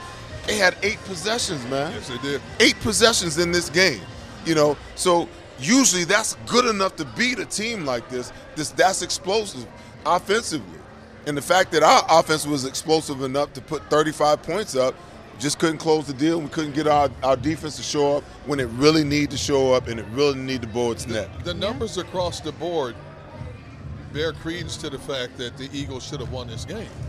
Total yards, time of possession, and yet they're on the short end of the ledger. And that's what's so heartbreaking about it. It's sad. Mistakes, it is really sad. The small mistakes in big games are glaring the most. The fumble, the false start, the drop pass. Those 3 things. And we can talk about the defense all day, but if Jalen doesn't fumble that ball for a touchdown, it might be a different game. Yeah. Quez Watkins makes that catch, put him in scoring position, might be a different game. Yeah. Sayamalo doesn't jump. It's 3rd and 1. Now you're looking at 3rd and 6. Might be a different outcome. Yeah. But that's football. D-Gun, I saw a mock draft the other day, if you will. Yeah. It's crazy at this point in time. They're already starting to come out. I saw a mock draft, the Philadelphia Eagles drafting a wide receiver out of USC. I second that mock draft. Wait, in the first round? I don't care where they draft. If they get him, they cannot take a receiver. They need a third wide receiver. They need a guy who can run fast like the wind, but got strong enough hands to catch the damn ball. As much as we want the Eagles to keep a lot of the current defensive personnel, they are in a prime position right now to get younger and good real quick with 2 first-round picks. I say they need to address defense, because once Jalen gets his money, you can't keep all these guys. Man, these guys are getting big money. Kazir White, Bradbury, CJ, all these guys are getting big money from somebody. I agree. Yeah. I agree. And you're going to have to draft and the development of the young players you have on the roster. Yes. But the one thing you cannot do, even after you pay Jalen, you cannot take any weapons away from him on the offensive side of the board. No. The offense from this point on is going to have to carry this football team in a certain regard. And you're going to have to go into the draft, and you're going to have to find those diamonds in the rough, and your coaches are going to have to step up and get better at technique and fundamental type stuff, and coaching guys to be a lot more disciplined, and the communication side of defense, because you can't pay Jalen Hurts $50 million and then turn around and take away what makes him worth that $50 million, his offensive line and his weapon. So you're done with Quez. I'm done. Well, I mean, you're done with Quez. It's hard to not be done with Quez. Okay, like, he was MIA for a while, came back and made a mistake. Yeah, they probably will need to draft a receiver. I'll tell you who they're going to draft. They're going to draft the cornerback Joey Porter from Penn State with the 10th pick in the draft. I'm okay with that. They're not going to re-sign Bradbury. They're going to draft him right there. He's sitting with right there for him. Yeah, but to D Gunn's point, you're already paying Slay. If you draft him in the first round, even though it's the 31st pick, it's still going to be a substantial amount of money as a first rounder. Yeah, but then they're not going to play Bradbury. So they subtract that and they get a young corner. They're going to have to get a young corner. I mean, Slay's not getting any younger. even that much more. I forgot about the Saints pick. You've taken that guy with the 10th pick or the 31st pick? The 10th. The 10th. He's that high. They can't afford to pay him. He's that high ranked. I'm taking a corner or a linebacker with that 10th pick. Well, if we can scratch the linebacker, we ain't getting no damn linebacker. What's that? Stop that. Because we got the one last year that fell to us at 3, and he's going to be required to step in and replace, Kazir White. They're not bringing Kazir White back. They're going to try to figure out how to extend and how to bring back T.J. Edwards. True. But I guarantee you, as a unrestricted guy, he's going to get a whole lot of He's going to get a lot of money. See, there's another guy. You got 7 guys on that defense that are going to be looked at significant. What happens when you have success? Everybody wants to pick off your product, right? See, so consider this. I think that Gardner Johnson is a guy you need to bring back. Absolutely. Agreed. Yeah, absolutely. You can tender T.J. Edwards an offer, and you can tender Bradbury an offer. But you let those guys go out, and test and test and shop the market. Yeah. In my opinion, BG is a guy that that doesn't want to go somewhere else and play, you figure out how you can bring him back. Oh, he will definitely take a discount. Okay. He'll take a discount. Fletcher Cox, time to say goodbye. I agree with you. Time to say goodbye. What about Hargrave? Hargrave, you might have to say goodbye, and you might have to use one of those 2 first-rounders to go and get maybe the other guy from Georgia. Another D tackle? Yes, sir. And listen, this is how Howie builds his football team. He builds from the offensive line and the defensive line back and out.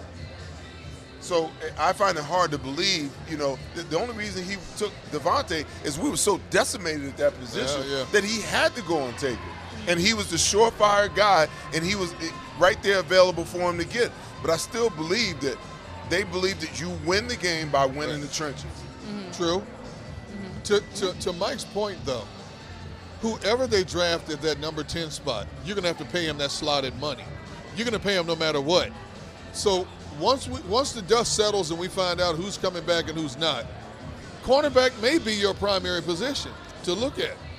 Well, listen, you mean to tell me you're going to draft a cornerback at number 10? That's where the good corners get drafted. And ask him to come in and play zone? The startable corners. You're going to ask him to come in and play zone as a starting quarterback?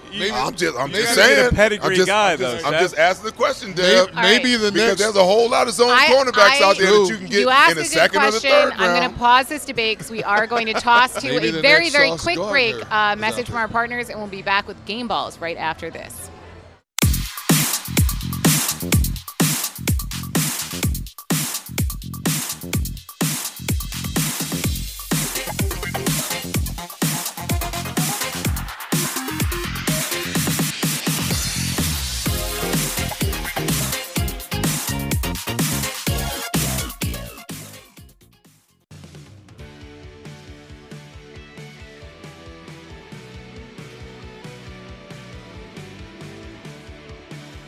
My name is Fran Salerno, and I'm a managing director here at Del Valle Insurance Group. Been in the business for over 36 years, saving people money on their insurance needs. Give us a call. Let us help you custom design an insurance plan that meets both your needs and budget. Post-game show with Seth Joyner. I knew that they had a running game. Derrick Gunn. He has put in the effort. Devan Kaney. Had we not won the Super Bowl, what would we be saying? And Mike Missanelli. Well, you know who Philly is. Post-game, now streaming on the 6ABC family of apps. Hey Philly, it's Tom Giordano from Ponley Hockey Giordano. Be sure to follow Ponley Hockey on Instagram for your opportunity to win free Eagles home game tickets for the rest of the season. You heard that right. We're giving away free tickets all season long. And guess what? We're going to give away tickets to the playoffs and the Super Bowl. So make sure you're following us. And as always, thanks for watching the Ponley Hockey Postgame Show. Go Birds.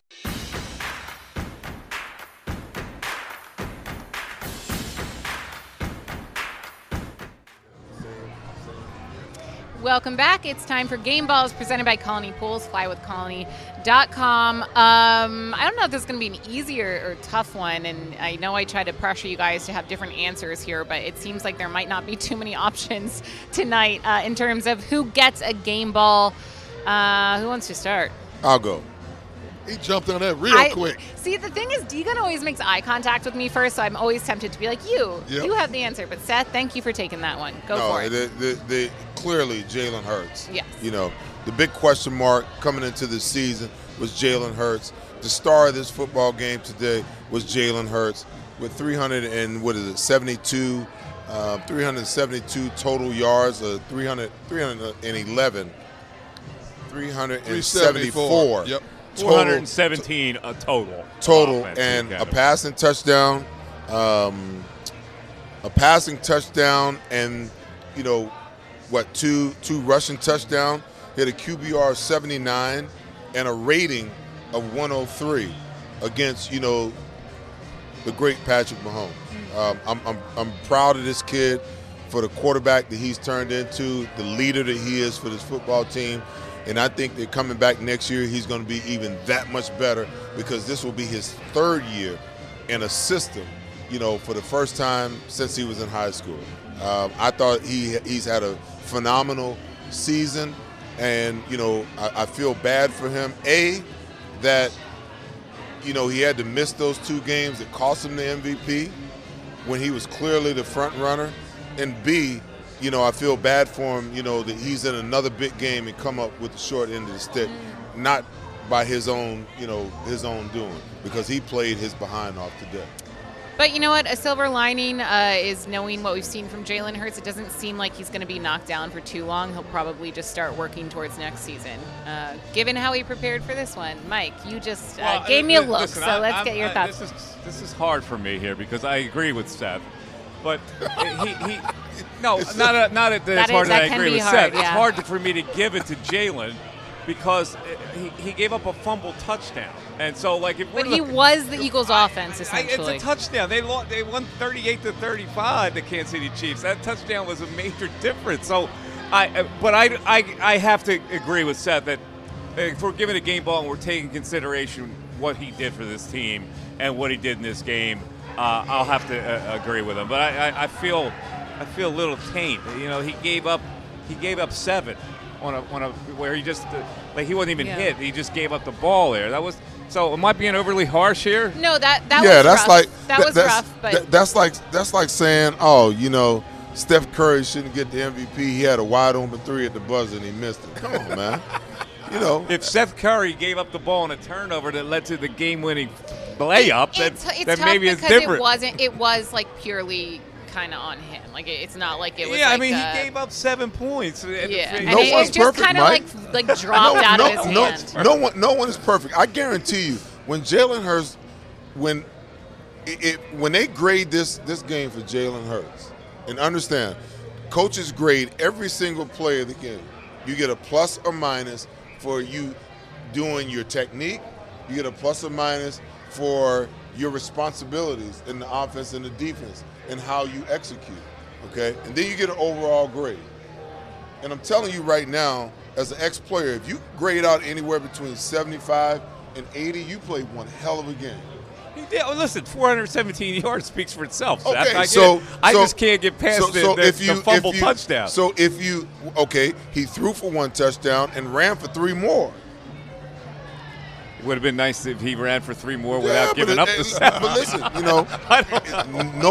it's a tough one. He's asking for the quarterback to play a perfect game. Even Patrick Mahomes didn't play a perfect game. No, he didn't. And the fumble was rough, but then Jalen Hurts did bounce back and march down the field and scored after that. So it was a little bit of a redemption drive. D-Gun, who gets your game ball? Jalen Hurts has shown all season long that he protects the ball as well as anybody in the National Football League. He made one glaring mistake.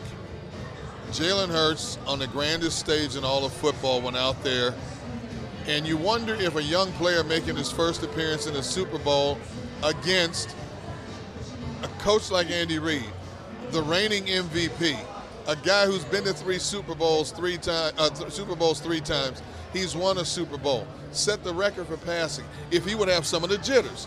Now, we've all watched Jalen all season long, and we've grown accustomed to seeing a cool, calm customer in any situation or what matter the case may be, and he was that player tonight. He hit some big throws. He threw for over 300 yards. He ran for 3 scores. He put his team on his back as he has all season long. So the votes are in, Devin, and it's unanimous. Jalen Hurts gets my ball in the game. And deservingly so. So the question I'll ask, yes. Mike, if the defense played the way it has played the last 6 weeks of the season, and Jalen Hurts played the way he played tonight, even with the turnover, is the outcome different? Of course. Okay. Of course it is. Jalen Hurts. But everything is fluid. Ladies and gentlemen. Everything is it happens in time. So the defense didn't. So that fumble touchdown turned out to be a major factor in this game. Yeah, how many times? Well, you go back to the drive of the game, okay? He puts them right back in it after they give it up, give up a lead. You got a 10-point lead, and in short order, 2 possessions in the second half, you give it up. What does he do? Put you right back in position again. Did I give him a game ball? I gave him the game ball. Now, maybe I don't give him the Duke. I give him like Dick's Sporting Goods ball or something. I give him the game ball. Oh, my goodness. I get both sides because you know what? Had he not, and we could talk about the what ifs all day long, but you know, had he not fumbled the ball, maybe the Eagles wouldn't have lost. Hey, if the Eagles had made a stop and made him kick a field goal. That's true, right. It could be if the Eagles did this. Yeah. Hey, listen, if and Bus was candy and nuts, we'd all have a Merry Christmas. All right, that does it for our game balls presented by Colony Pool. Flywithcolony.com. Stick around. The Pond Lehocky postgame show is coming back right after this break.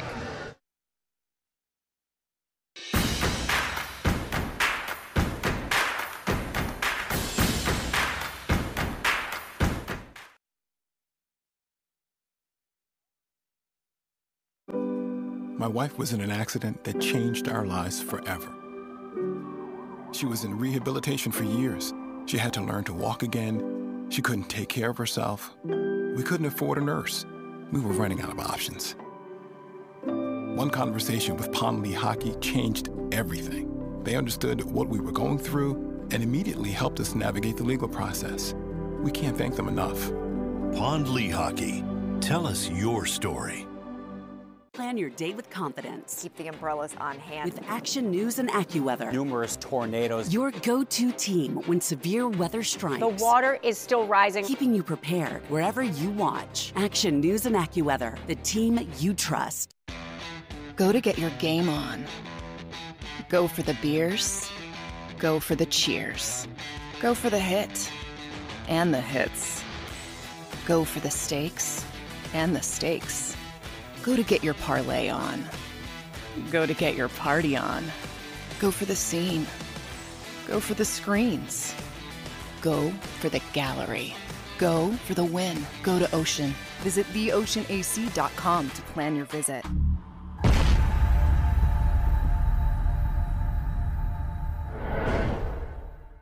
Did you know taxes could be your biggest expense during retirement? Are most of your assets in tax-deferred accounts like IRAs and 401ks? Taxes are historically low today, but we're facing significant headwinds in the future. Do you have a plan? The Thrive Financial team has more than 100 years of experience helping people across the Delaware Valley with forward-looking tax planning. Learn how to shift your money from forever tax to no or low tax accounts. Get your Thrive Retirement Tax Playbook today.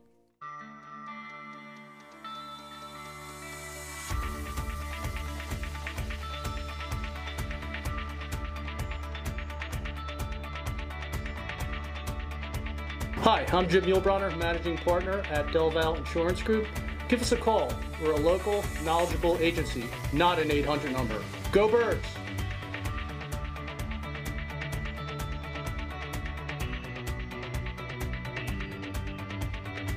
At Stateside Vodka, every new customer gets the world's best rocks glass. Free. What's that? A rocks glass? You're telling me that bottle is cut in half? You could say that.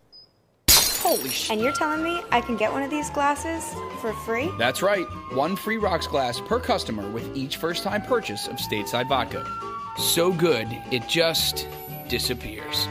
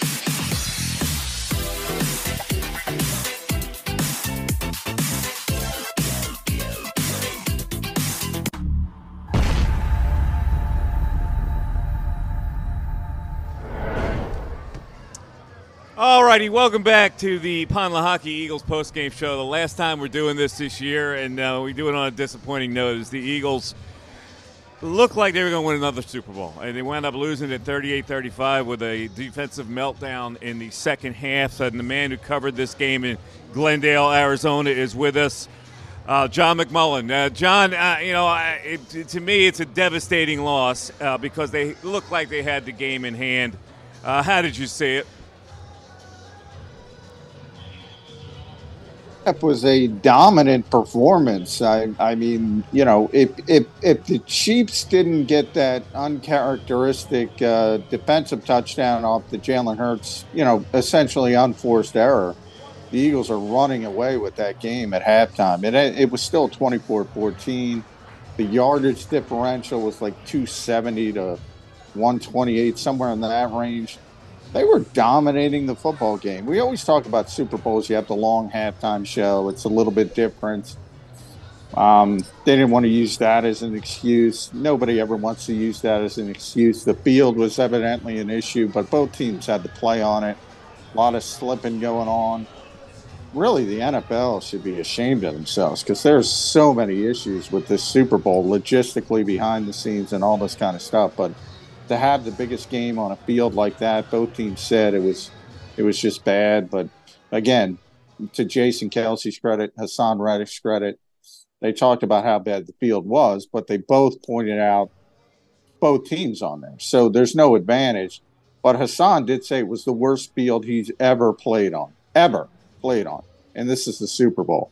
NFL should be ashamed of themselves, but Eagles had every chance to win this game, and they didn't get it done. And it's, Jonathan Gannon is probably the head coach of the Arizona Cardinals next week, and we've come full circle. He's enemy number one. He got a little bit back in the good graces of Philadelphia with his sort of viral quote before the San Francisco game. They fell apart in the second half. They could not stop the Chiefs. John, what did Jalen Hurts say basically what led to the actual fumble? Because he's such a ball security consistent individual. I mean, that just shocked everybody.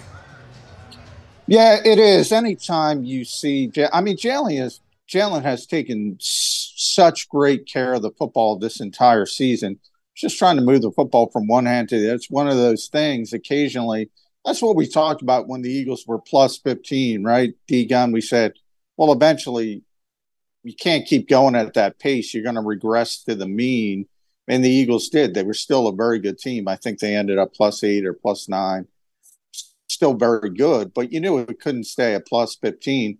Sometimes those things happen, but I got to tell you, Jalen Hurts was phenomenal in this game. And it's a shame that they weren't able to get it done because, man, we know about the mobility, but he was throwing the football well. He had some tight window throws to Dallas Goedert that, watching them live, they were pretty impressive. And when he set a new record, obviously, for rushing yards by a quarterback in the Super Bowl. He's over 300 passing. He's got the 3 touchdown rushing, which ties another record. He would have been the MVP, just like if Patrick Mahomes didn't exist in the regular season, he would have been the MVP probably. But unfortunately for the Eagles, Patrick Mahomes exists, and he was a magician in that second half. The Kansas City scored 3 touchdowns on 3 possessions, and it would have had a 4th if Jerick McKinnon wasn't savvy enough to slip down at the 2-yard line, because I got news for you. Miles Sanders probably takes that in, but he understood the situation and essentially won the game by going down at the 2-yard line. That was a very, very heady play by Jerick McKinnon. John, what, from your vantage point, happened to the Eagles on both sides of the ball? I mean, they just looked like they were just going to run away with this thing, at halftime. And we come out in the second half, I was talking to the guys during the game. I was like, I really wish the Eagles could have figured out a way to score 7 points instead of 3, before half. I said, because Kansas City's going to come out. They're going to make their adjustments. They're going to go right down the field. They're going to score. We're only going to be up by 3. It's going to be game on. Sure enough, that's exactly what happened. And then we come back, offensively the next series, and we consequently go 17 plays, 60 yards, and only get a 33-yard field goal out of it. And the rest of the way, we got nothing done from an offensive perspective until, the last drive where Jalen Hurts actually, tied the game up. Yeah, but Seth, that last drive was pretty impressive because when the Chiefs, and we've been talking all year about special teams, if the Eagles continue going down this road, is going to bite them at some point. And we went all this way and we got to the Super Bowl, and here we are with Kadarius Toney and the big punt return, setting up the touchdown. All of a sudden, you're looking at it, and you're saying it's a 35-27 game, and you're saying, uh-oh, Eagles are in trouble. And, people had talked all year, well, can they come back from behind? Can Jalen Hurts lead this team from adversity? That drive would go down in Eagles lore if they won this football game. Everybody will forget about it. It'll be a footnote. But that was a tremendous drive. And a 2-point conversion where Jalen just carried people in the end zone to tie the football game. Mm-hmm. And he did everything. The offense did everything they needed to do, and they never got the ball back. Well, they got the ball back with 4 seconds, but you get my point, because the defense, let's be honest, they did not hold their water in the second half of this football game. Well, my point is, I'm not – the point is not to disparage, what they did on the offensive side of the ball, because you got to have the ball, like you said, in order to get things done.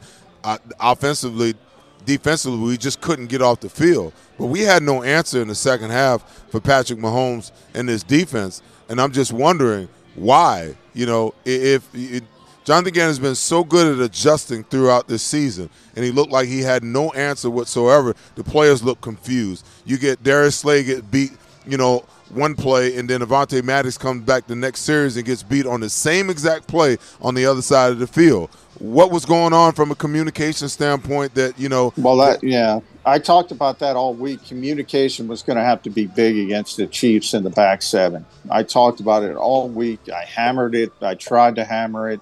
It was going to have to be really, really big because Travis Kelce is so good in the middle of the field. He knows when to sit down. He and he and Patrick Mahomes are like a great basketball duo who understand what the other one's doing at all times. They have that sort of sixth sense between themselves. And you really need to be on your P's and Q's when it comes to communication. And the Eagles weren't. They weren't. They had a bad game. They couldn't deal with Juju Smith-Schuster, never mind Travis Kelce, in the middle of the field. And it's disappointing to have that kind of performance at this level in this type of game, especially when you have all the momentum going into halftime. And whether everybody got into Rihanna or they're paying too much attention, I asked Nick Sirianni that after the game, what happened at halftime? Did you put your finger on it? Because they were dominating that football game. They were dominating. And they came out in the second half and completely different game. Completely different game. John, there was a serious lack of aggression defensively in the second half, and I wonder if nothing was done to change the momentum at all. Nobody stepped up and make a play. They didn't stunt to get pressure on the quarterback. Did Sirianni say anything about their lack of aggression? They were on their heels most of the second half and allowed Kansas City kind of to dictate. So, we're all disappointed at that. Was the head coach disappointed? Did he say he was or address that at all? Yeah, of course he was disappointed. I mean, anytime you give up 38 points, it's not a good day defensively. I had a feeling this was going to be a bit of a shootout. I did talk on the pregame show about I think people don't understand how good Kansas City's offensive line was. And Patrick Mahomes was getting the football out of his hand quickly as well. So, 78 sacks in the first 19 games. In the 20th game, 0. Sorry, 18. You get my point. But 78 sacks, and they don't get to the quarterback. Now, part of that is Mahomes getting the football out. Part of it is the Chiefs' offensive line. But Hassan had some things, and Josh Sweat they had some things going in the first half. Nothing in the second half. And the Eagles have relied on the talent of very good players to get pass rush. Hassan Reddick has had a tremendous season. Josh Sweat, first team in NFL history to have 4 guys who had 10 or more sacks. They were never going to move off what they do that got them here. And on the biggest stage in the biggest moment, the defense didn't perform. John, isn't that excuse me, D, isn't that stubbornness though, to say that they're never going to move off of it? You know, because we've talked about the lack of pressure that this defense brought, and they really didn't need to bring it because they rushed the passes so well. But don't you have to take into account every single game within your packaging and your sub-packaging the fact that, you know what, a team just might have a good day against you, and you might have to adjust on the fly instead of just relying on the pure talent, that you might have to run some TE and some ET stunts and some tackle twists and bring some delayed blitzes and show pressure from one side and drop out. You know, is that not in your arsenal? Is that not your responsibility as the defense coordinator to be able to adjust on the fly in the biggest game of the season? Well, sure. I mean, Jonathan's going to take heat, but I think everyone looks at it, and Seth, halftime adjustments are kind of overrated. You got to adjust from, series to series. But exactly, they were generating pressure in the first half. They weren't getting sacks, but they were generating pressure. So, if you're not only Jonathan Gannon, but if you're Vic Fangio Consulting, if you're Jeremiah Washburn, if you're Tracy Rocker, you're saying, all right, keep doing what you're doing. You're killing it. Game should have been 24/7 at halftime. So, should there have been a sense of urgency maybe in the last 5 minutes of the game? Yeah, I guess you can argue that. But one of the things that also played into it was the running game. I mean, Kansas City was running the football as well. I mean, Patrick Mahomes, if you look at his final numbers, they weren't great. Jalen Hurts threw for more yardage. He didn't throw for a ton of yardage. The most disappointing part of all was the run defense and the fact that they were getting gashed in big spots. And I didn't expect that. I really didn't, especially in the second half with Andy Reid, facing a deficit. So that, to me, was even more disappointing. Hey, John, the stats show the Eagles ran for $115, average under 4 yards a carry. The bulk of those yards coming on the legs of Jalen Hurts, who has 70 yards rushing. What happened to the overall rushing game, the trio of running backs in the backfield, number one? And number two, was there any mention after the game whether the hand was bothering Miles Sanders? I was told shortly after he got injured it was a hand injury. And was there any Miles talk about that? Miles did not play well. No. Miles did not play well from that first play. Was inside zone. He kicked it outside like old school Miles Sanders that we used to criticize, and he got hurt on that play. And all of a sudden, Kenny Gainwell, Boston Scott are in there. But and that plays into my point, D-Gun. So 115, 115 for the Eagles, 158 for Kansas City. Who had that? Especially in the second half, again, Pacheco, Mahomes ran the football very, very well despite his ankle sprain. McKinnon, 4 carries for 34 yards. 4 carries for 34 yards. The Eagles didn't tackle well, didn't communicate well. Yeah, the field was an issue, but as I said, both teams had to play on that field. Hassan said he changed his spikes because it was so slippery.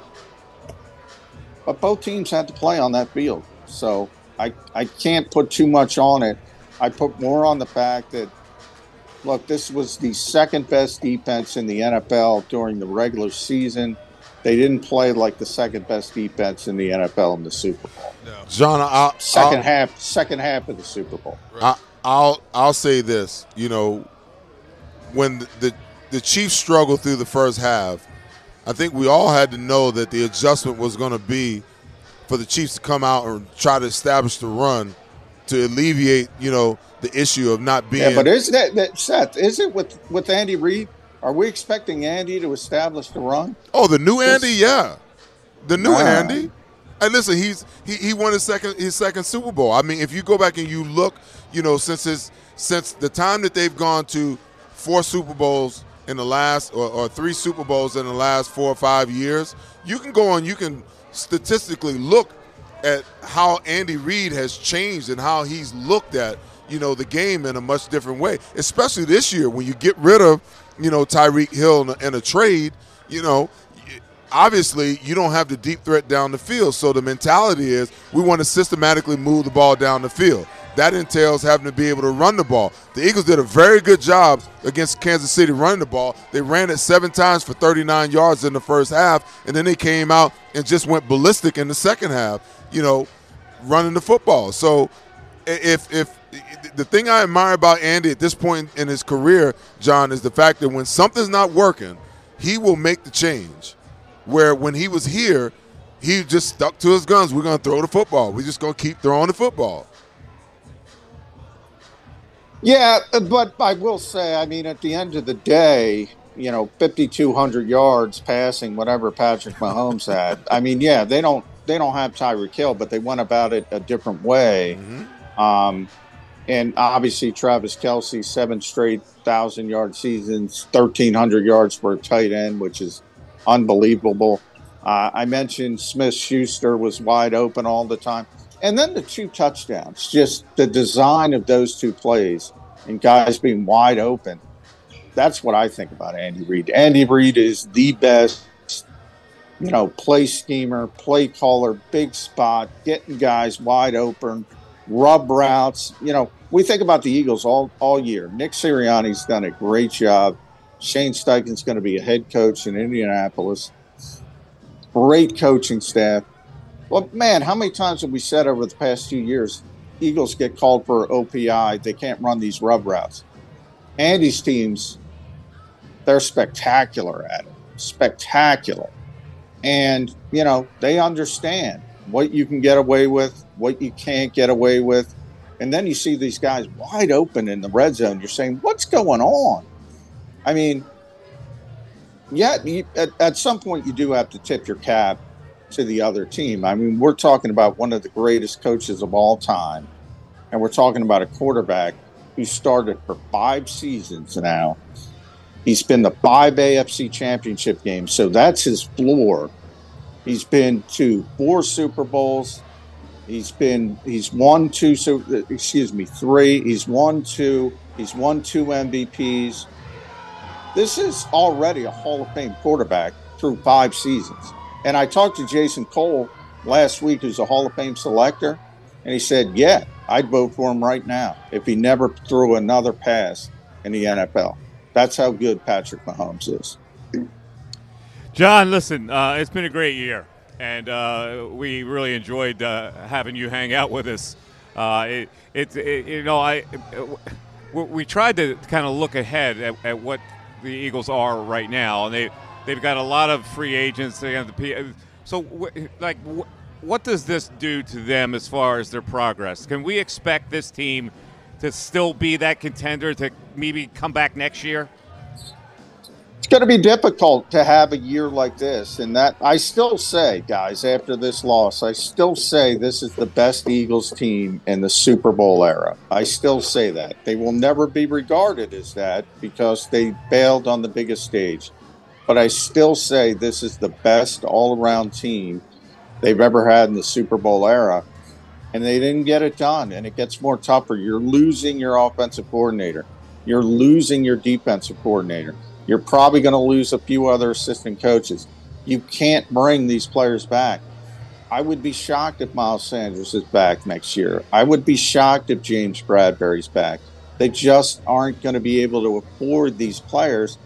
And then you have the Jalen Hurts extension, who Jeffrey Lurie said earlier this week, he's got nothing left to prove. If he did, he proved it again in the Super Bowl. Had a spectacular game. Joe Banner you say what you want about Joe, but he knows finances in the NFL. He put the number for Jalen Hurts contract extension at between $47 and $52 million average annual value. The Eagles will have to build this team a different way moving forward. So it gets tougher from here. And they had a great opportunity, and they didn't finish the deal, and it's disappointing. John, listen, thanks a lot. Again, we love having you on the show. We appreciate it. And I guess we'll talk to you next year. Thanks, guys. It's been a great year. Pleasure, I know people John. don't want to hear it, but pleasure, great John. season. All right, John. Thank talking you so with you, much. John. All right, let's take a break, and we'll put a wrap on this show. The Eagles lose the Super Bowl 38-35, and what he just said is kind of ominous. When you get there, you always want to clinch the deal because you never know what's going to happen in the future. And he just painted out a picture where they could lose coaches and personnel. It is the Pond Lehocky Eagles postgame show. We're back to wrap it up after this. Go to get your game on. Go for the beers. Go for the cheers. Go for the hit and the hits. Go for the stakes and the stakes. Go to get your parlay on. Go to get your party on. Go for the scene. Go for the screens. Go for the gallery. Go for the win. Go to Ocean. Visit theoceanac.com to plan your visit. Postgame show with Seth Joyner. I knew that they had a running game. Derrick Gunn. He has put in the effort. Devan Kaney. Had we not won the Super Bowl, what would we be saying? And Mike Missanelli. Well, you know who Philly is. Postgame, now streaming on the 6ABC family of apps. Philadelphia fans were cut from a different cloth. Born into a brotherhood and bonded to our team for life. We believe anything is possible because we've witnessed the impossible. While we may be from different neighborhoods, come Sunday, we are one and we will be heard. Pond Lehocky, official partner of the Philadelphia Eagles.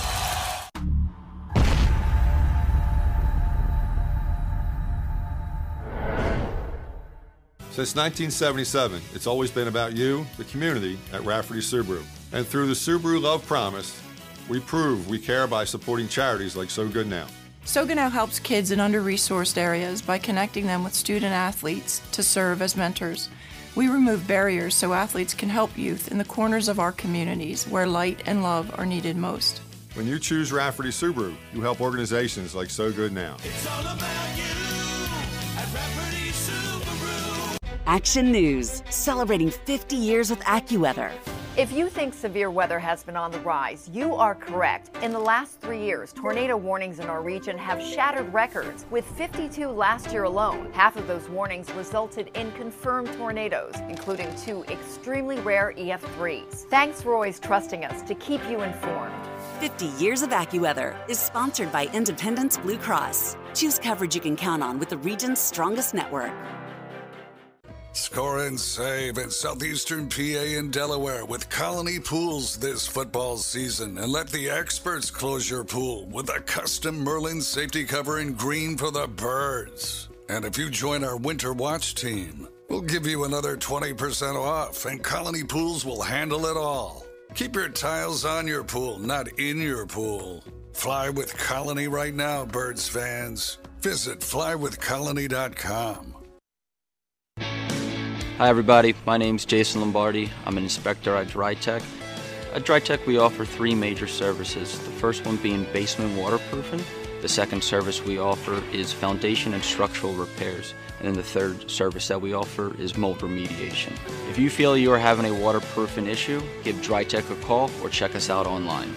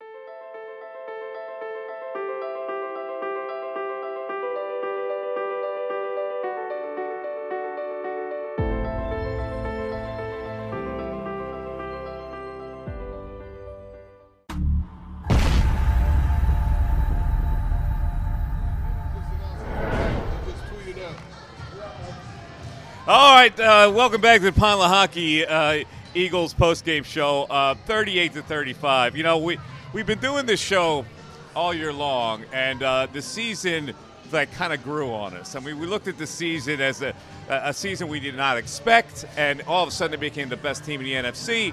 And going into this game, everybody was confident they were going to win this Super Bowl. And because they lost, they probably shouldn't erase. McMullen said it. This is the best Eagles team I've seen, and we've been through a lot of seasons. So it's really hard to process right now how you're supposed to feel about this. They lose the game. They get to the Super Bowl. They were expected to win the game, and it's just disappointing and devastating. And I just wonder, from you guys' standpoint, where is this team now? Because, you know, McMullen made a great point, and we didn't even throw in that Jason Kelce might not be part of it next year. So they're going to lose some personnel and have to retool. Can they get back up that hill? I think when you look at the state of the NFC right now, and there's really no dominant team in the NFC, I think they have as good a chance as anybody. For the most part, the offense is intact. They're going to really have to do some soul searching and decide what they want to do with their defense. You don't lose that many players at one particular time and expect to just replace them right away. Now, we understand they do have 2 first-round draft picks, one of them being in the top 10. I'd be surprised if they don't use that first pick in the first round to address the defense in some fashion. It's the revolving door in the NFL, Mike, as we know. Nothing stays the same and everything changes every year. And when you start paying a quarterback the kind of money that Jalen Hurts, somewhere else on the team has to suffer. To what degree, we don't know, but we know Howie is the best at what he does in terms of working the cap to its favor. It's going to start with asking veteran players to restructure contracts. Now, Lane Johnson has done that twice for him already. I wouldn't be surprised if he does it again. Brandon Graham's going to take a family discount to come back because that's how much he wants to stay here. Beyond that, you got a whole lot of guys, even though they failed in this Super Bowl, you got a whole lot of guys that just enhance their brand to get some serious money on the open market. So it's going to be tough, but I expect the nucleus of this team to put them right back in the playoffs again. I like where they sit from an offensive perspective, and God knows I hope that Jason Kelce comes back and plays at least one more season with this team. I like where they are. Defensively, you know, is going to be the question mark. Offensively, I still think a third wide receiver that can be a difference maker in the slot or outside, wherever they need him to be, a speed guy that can stretch the field but also catch the ball, right? You know, and catch those contested balls is important. I don't see Miles Sanders coming back, so I think that they're going to have to address the running back position because as great as Kenny Gainwell has played, I don't think he's durable enough to be the every down back. They need a guy, you know, with some speed and a guy with a little bit of size, you know, for what they like to do. Defensively, wow. You know, the most important guy, in my opinion, that you got to bring back is you got to figure out how to get Chauncey Gardner-Johnson re-signed. I think he's a major difference maker. I think at the other, you know, safety spots were pretty good. As much as I love James Bradbury, you know, you got to get younger back there. You got to start developing some players, and that's important. I think that Kazir White doesn't come back because, you know, you've drafted Nakobe Dean to be the guy, but you better go and get some depth, you know, if you need that third guy there. Gosh, when you think about pass rush, you know, Hassan Reddick is going to be there. Josh Sweat is going to be there. You know, Milton Williams is going to have to take on he's going to have to take a major step next year. Jordan Davis is going to have to take a major step next year. You know, can you figure out a way to, you know, to get Javon Hargrave to come back, or is somebody going to outprice you, you know, for his services? You know, he's another one of those guys I think that you let him go and shop himself and come back, you know, with the best offer. There's going to be a lot of changes, you know, on this roster, but no one believed that this team could get to where they got to this year. No one believed that this defense could be as good as they were this year. If Howie can go back into his bag again, there's always going to be some guys that fall through the cracks that you're able to pick up, you know, late in free agency. Guys that, you know, are sitting at home on their couch in training camp, just hungry for a job. or a guy 2-3 weeks into a season when the team is, 2 or 3-0 again, and it's like, uh-oh, they're on a run again. Those guys you can bring in, on 1-year deals. So all is not lost. It's going to be a harder task, and if you lose Shane Steichen and you lose Jonathan Gannon, now you're implementing a whole different defense, and who's going to be your defensive coordinator, and what type of defense is he going to run? Does Nick Sirianni like the type of defense that Jonathan Gannon runs, or does he like a more aggressive style? And because he's his guy, he went to bat for him and would do nothing other than go to bat for him all season long. So there's a lot of questions, but one thing we know is that, the Magic Man, Howie Roseman, he's going to be doing everything he can to get us right back in this position again next year. And here's the other thing we know. They've got a franchise quarterback. Absolutely. Which is tremendously important, and you don't have to think about that anymore. So everything's going to revolve off of him. Yeah, and you know what? That leads perfectly into what I'm going to say as my closing statement here on this season. And it's been such a pleasure to work with you guys. And I also want to shout out Mark's Jewelers for hooking me up with this awesome bling every single Sunday. Jalen Hurts is our quarterback, and he deserves to get paid, and he will get paid. And if anyone can figure out the salary situation, it's Howie Roseman, who is a magician when it comes to everything. Player and rosters and salary cap. Jalen Hurts, though, he even had a quote. I know I mentioned it earlier in this show that if any quarterback will use this, any player will use this to just fuel himself to get even better than he played this season, which is hard to imagine because he was arguably the MVP until he went out with injury. He said, you either win or you learn.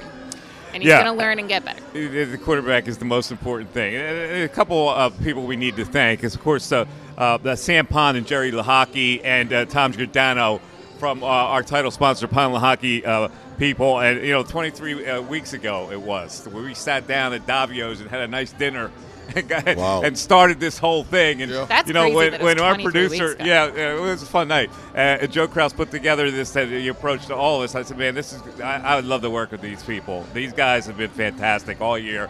And it was a pleasure to work with you guys, but also the people that listen to this show all year long. We really appreciate it. It's a streaming show, and sometimes you don't know how those things work, but we got great feedback on this show, and it's all because of the people that listen to the show, that watch the show, that kept replaying the show. So I had a great time with you guys, and I appreciate everybody here. I have to second that motion. I love the fact that you have opinionated people, passionate people about what we discussed.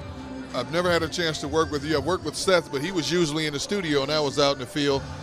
Worked with Devan last year. We did it from home, our homes last year. Slightly different this year. But when Joe approached me about putting together this group of people, and of course Mark Farzetta, who I've worked with a long time, I said it's a slam dunk. It's a slam dunk because you won't have robots and drones. You'll have people that'll generate conversation and controversy along the way. And what I loved the most was egging Seth on every chance I got and trying to get under his skin. And it got to a point, Mike, we said, I know what you guys are trying to do to me. And we still would get them every now and then. But I like getting it going between the three of you guys. And mainly, actually, it was more like Seth and Mike, I felt like, were always going to have the Hey, Devin, I would just go like this. Right. Deacon and I would both kind of sit back and just watch you guys. But it's been a pleasure. It's been my pleasure to work with the professionals. And you know what? Let us not forget, Ocean Casino, my goodness. They rolled out the red carpet for us, the hotel rooms, the food, everything that we've needed, and then some above and beyond the call of duty. So I can't thank Ocean Casino enough as well. And, of course, the CEO, Joe Krause, for coming up with this concept and doing it here. He was the man. And as far as I know, none of us are free agents, so we're going to be back with the show next year. Oh, right? no, I'm a free agent in April. Oh, you're a free agent? I'm free agent. Okay. Oh, yeah. Well, our goal is to be back with you guys next year. Right, Seth? Right, you haven't had enough of me. I'm a free agent. In April, I'm a free agent. We got to talk. Oh, Lord. Seth, you haven't had enough of me this year, right? Listen, man, I've had enough of all of y'all. Okay? Wait a minute. I didn't even realize it's been 23 weeks since we had the dinner. Yep. Okay? I don't want to see y'all's faces. I don't want to see y'all's faces until draft night, okay? Really? Yes. All I want to see right now is sunshine, salt water, and sand. Devin, y'all can have everything else. You'll get barbecue. You'll get barbecue. I'll get barbecue. This is the You get first nothing time after you've that ever comment. said that to me. Listen, Seth Joyner do I just look did like that I for need me. barbecue? Devin, I Keep hate it. I hate to tell you this, Devin. You know how many people I told are going to get barbecue? I still haven't gotten it for them yet. See, I'm sorry. You know what? see, now you understand It's why. still progress, though, because Now- usually I just like get a hard no from you. Now you understand why I said what I said. You ain't getting no damn barbecue. Trust me. I've been trying to get barbecue for the last 10 years. Oh, did you see those ribs I made last night? Yeah, I sure did. Deacon. Didn't bring them here And of today. course, Devin said, you bringing them to AC with you? I said, so I texted Meanwhile, my family. I show up with hoagies. I You bring did. food. Oh, and, those and Trey Deacon's hoagies like, are on point. Yeah, they are good. Shout out Fink's Hoagies. Yeah, my car smelling like mesquite wood the whole way, and all my clothing smelling like mesquite wood. Okay, hey, thanks so much, everybody, for listening down there and watching the show. It was all a hell need of to a go to bed. run, man. The Eagles season was a hell of a run, and we had a lot of fun doing it. So thanks for coming along for the ride, right? Absolutely. Everybody have a great off season, and we're going to come right back at you next year. Thanks, Go everybody. Birds. Go Birds. Go Birds. Take care. At Pond Lehocky, we've recovered billions of dollars for our clients, and we're confident we can do the same for you. With over 250 years of combined courtroom experience, we've helped over 100,000 injured clients obtain some of the largest settlements in Pennsylvania. One conversation is all it takes to help you and your family get back on track. If you've been injured in an accident, give Pond Lehocky a call. Weather forecasting is a team game. We rely on each other every day, updating the models and passing along new critical information. We have a team of 5 experienced meteorologists and a specialized weather producer, Paul. Say hi, Paul.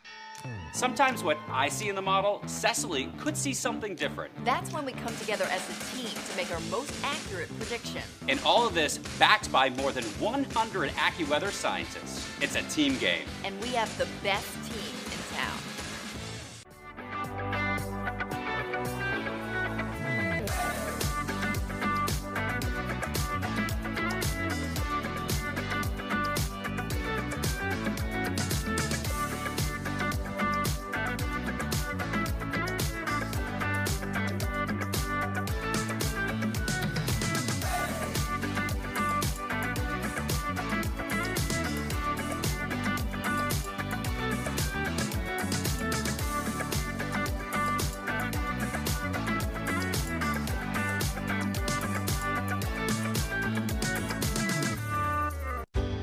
Go passionately. Go fearlessly. Go confidently. Go Birds! Go confidently towards your goals with First Trust, Philly's hometown bank for nearly 90 years, and the official bank of the Philadelphia Eagles. We're focused on getting you over the goal line. So go with conviction, go with trust, Go Birds! and go forward with us by your side. First Trust Bank, the official bank of Philadelphia dreams. Oh, and go Birds.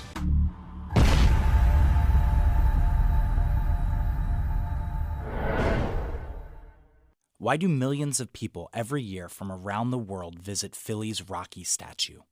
You want to tell me the sky is burgundy with green stripes and yellow polka dots? I'll meet you on that. But you're never going to convince me Rocky is anything other than the pure greatness that it is. Never going to happen. Join me, Paul Farber, for WHYY's The Statue. We're going on a journey to explore the biography of the Rocky statue. Find us wherever you get your podcasts. Celebrating the life of your loved one is what we do at Life Celebrations by Givenish. My son Kellen was a lively, vivacious, and sassy child. At the age of 4.5, he was diagnosed with a brain tumor, and he had a very short battle of only 10 months before he lost his life. Life Celebrations by Givenish, customizing services as unique as the individual. I didn't know what I wanted, but I knew that I wanted to celebrate the life of my 5-year-old. And knowing his personality and knowing who he was at the core, that had to be something special. Turning tragedy into a celebration of life, no matter how hard, is what we do at Life Celebrations by Givenish. Life Celebrations by Givenish, customizing services as unique as the individual. Since 1977 at Rafferty Subaru, we have always been about our customers and the community. Early on, a safe and durable option, we've evolved to become the best overall brand according to Kelley Blue Book. Over the last 14 years, we've donated thousands of dollars through the Subaru Share the Love event and found homes for hundreds of pets. The Rafferty family is proud of our 45 years in business. This month, celebrate our anniversary with special financing on select models. Visit us and see why.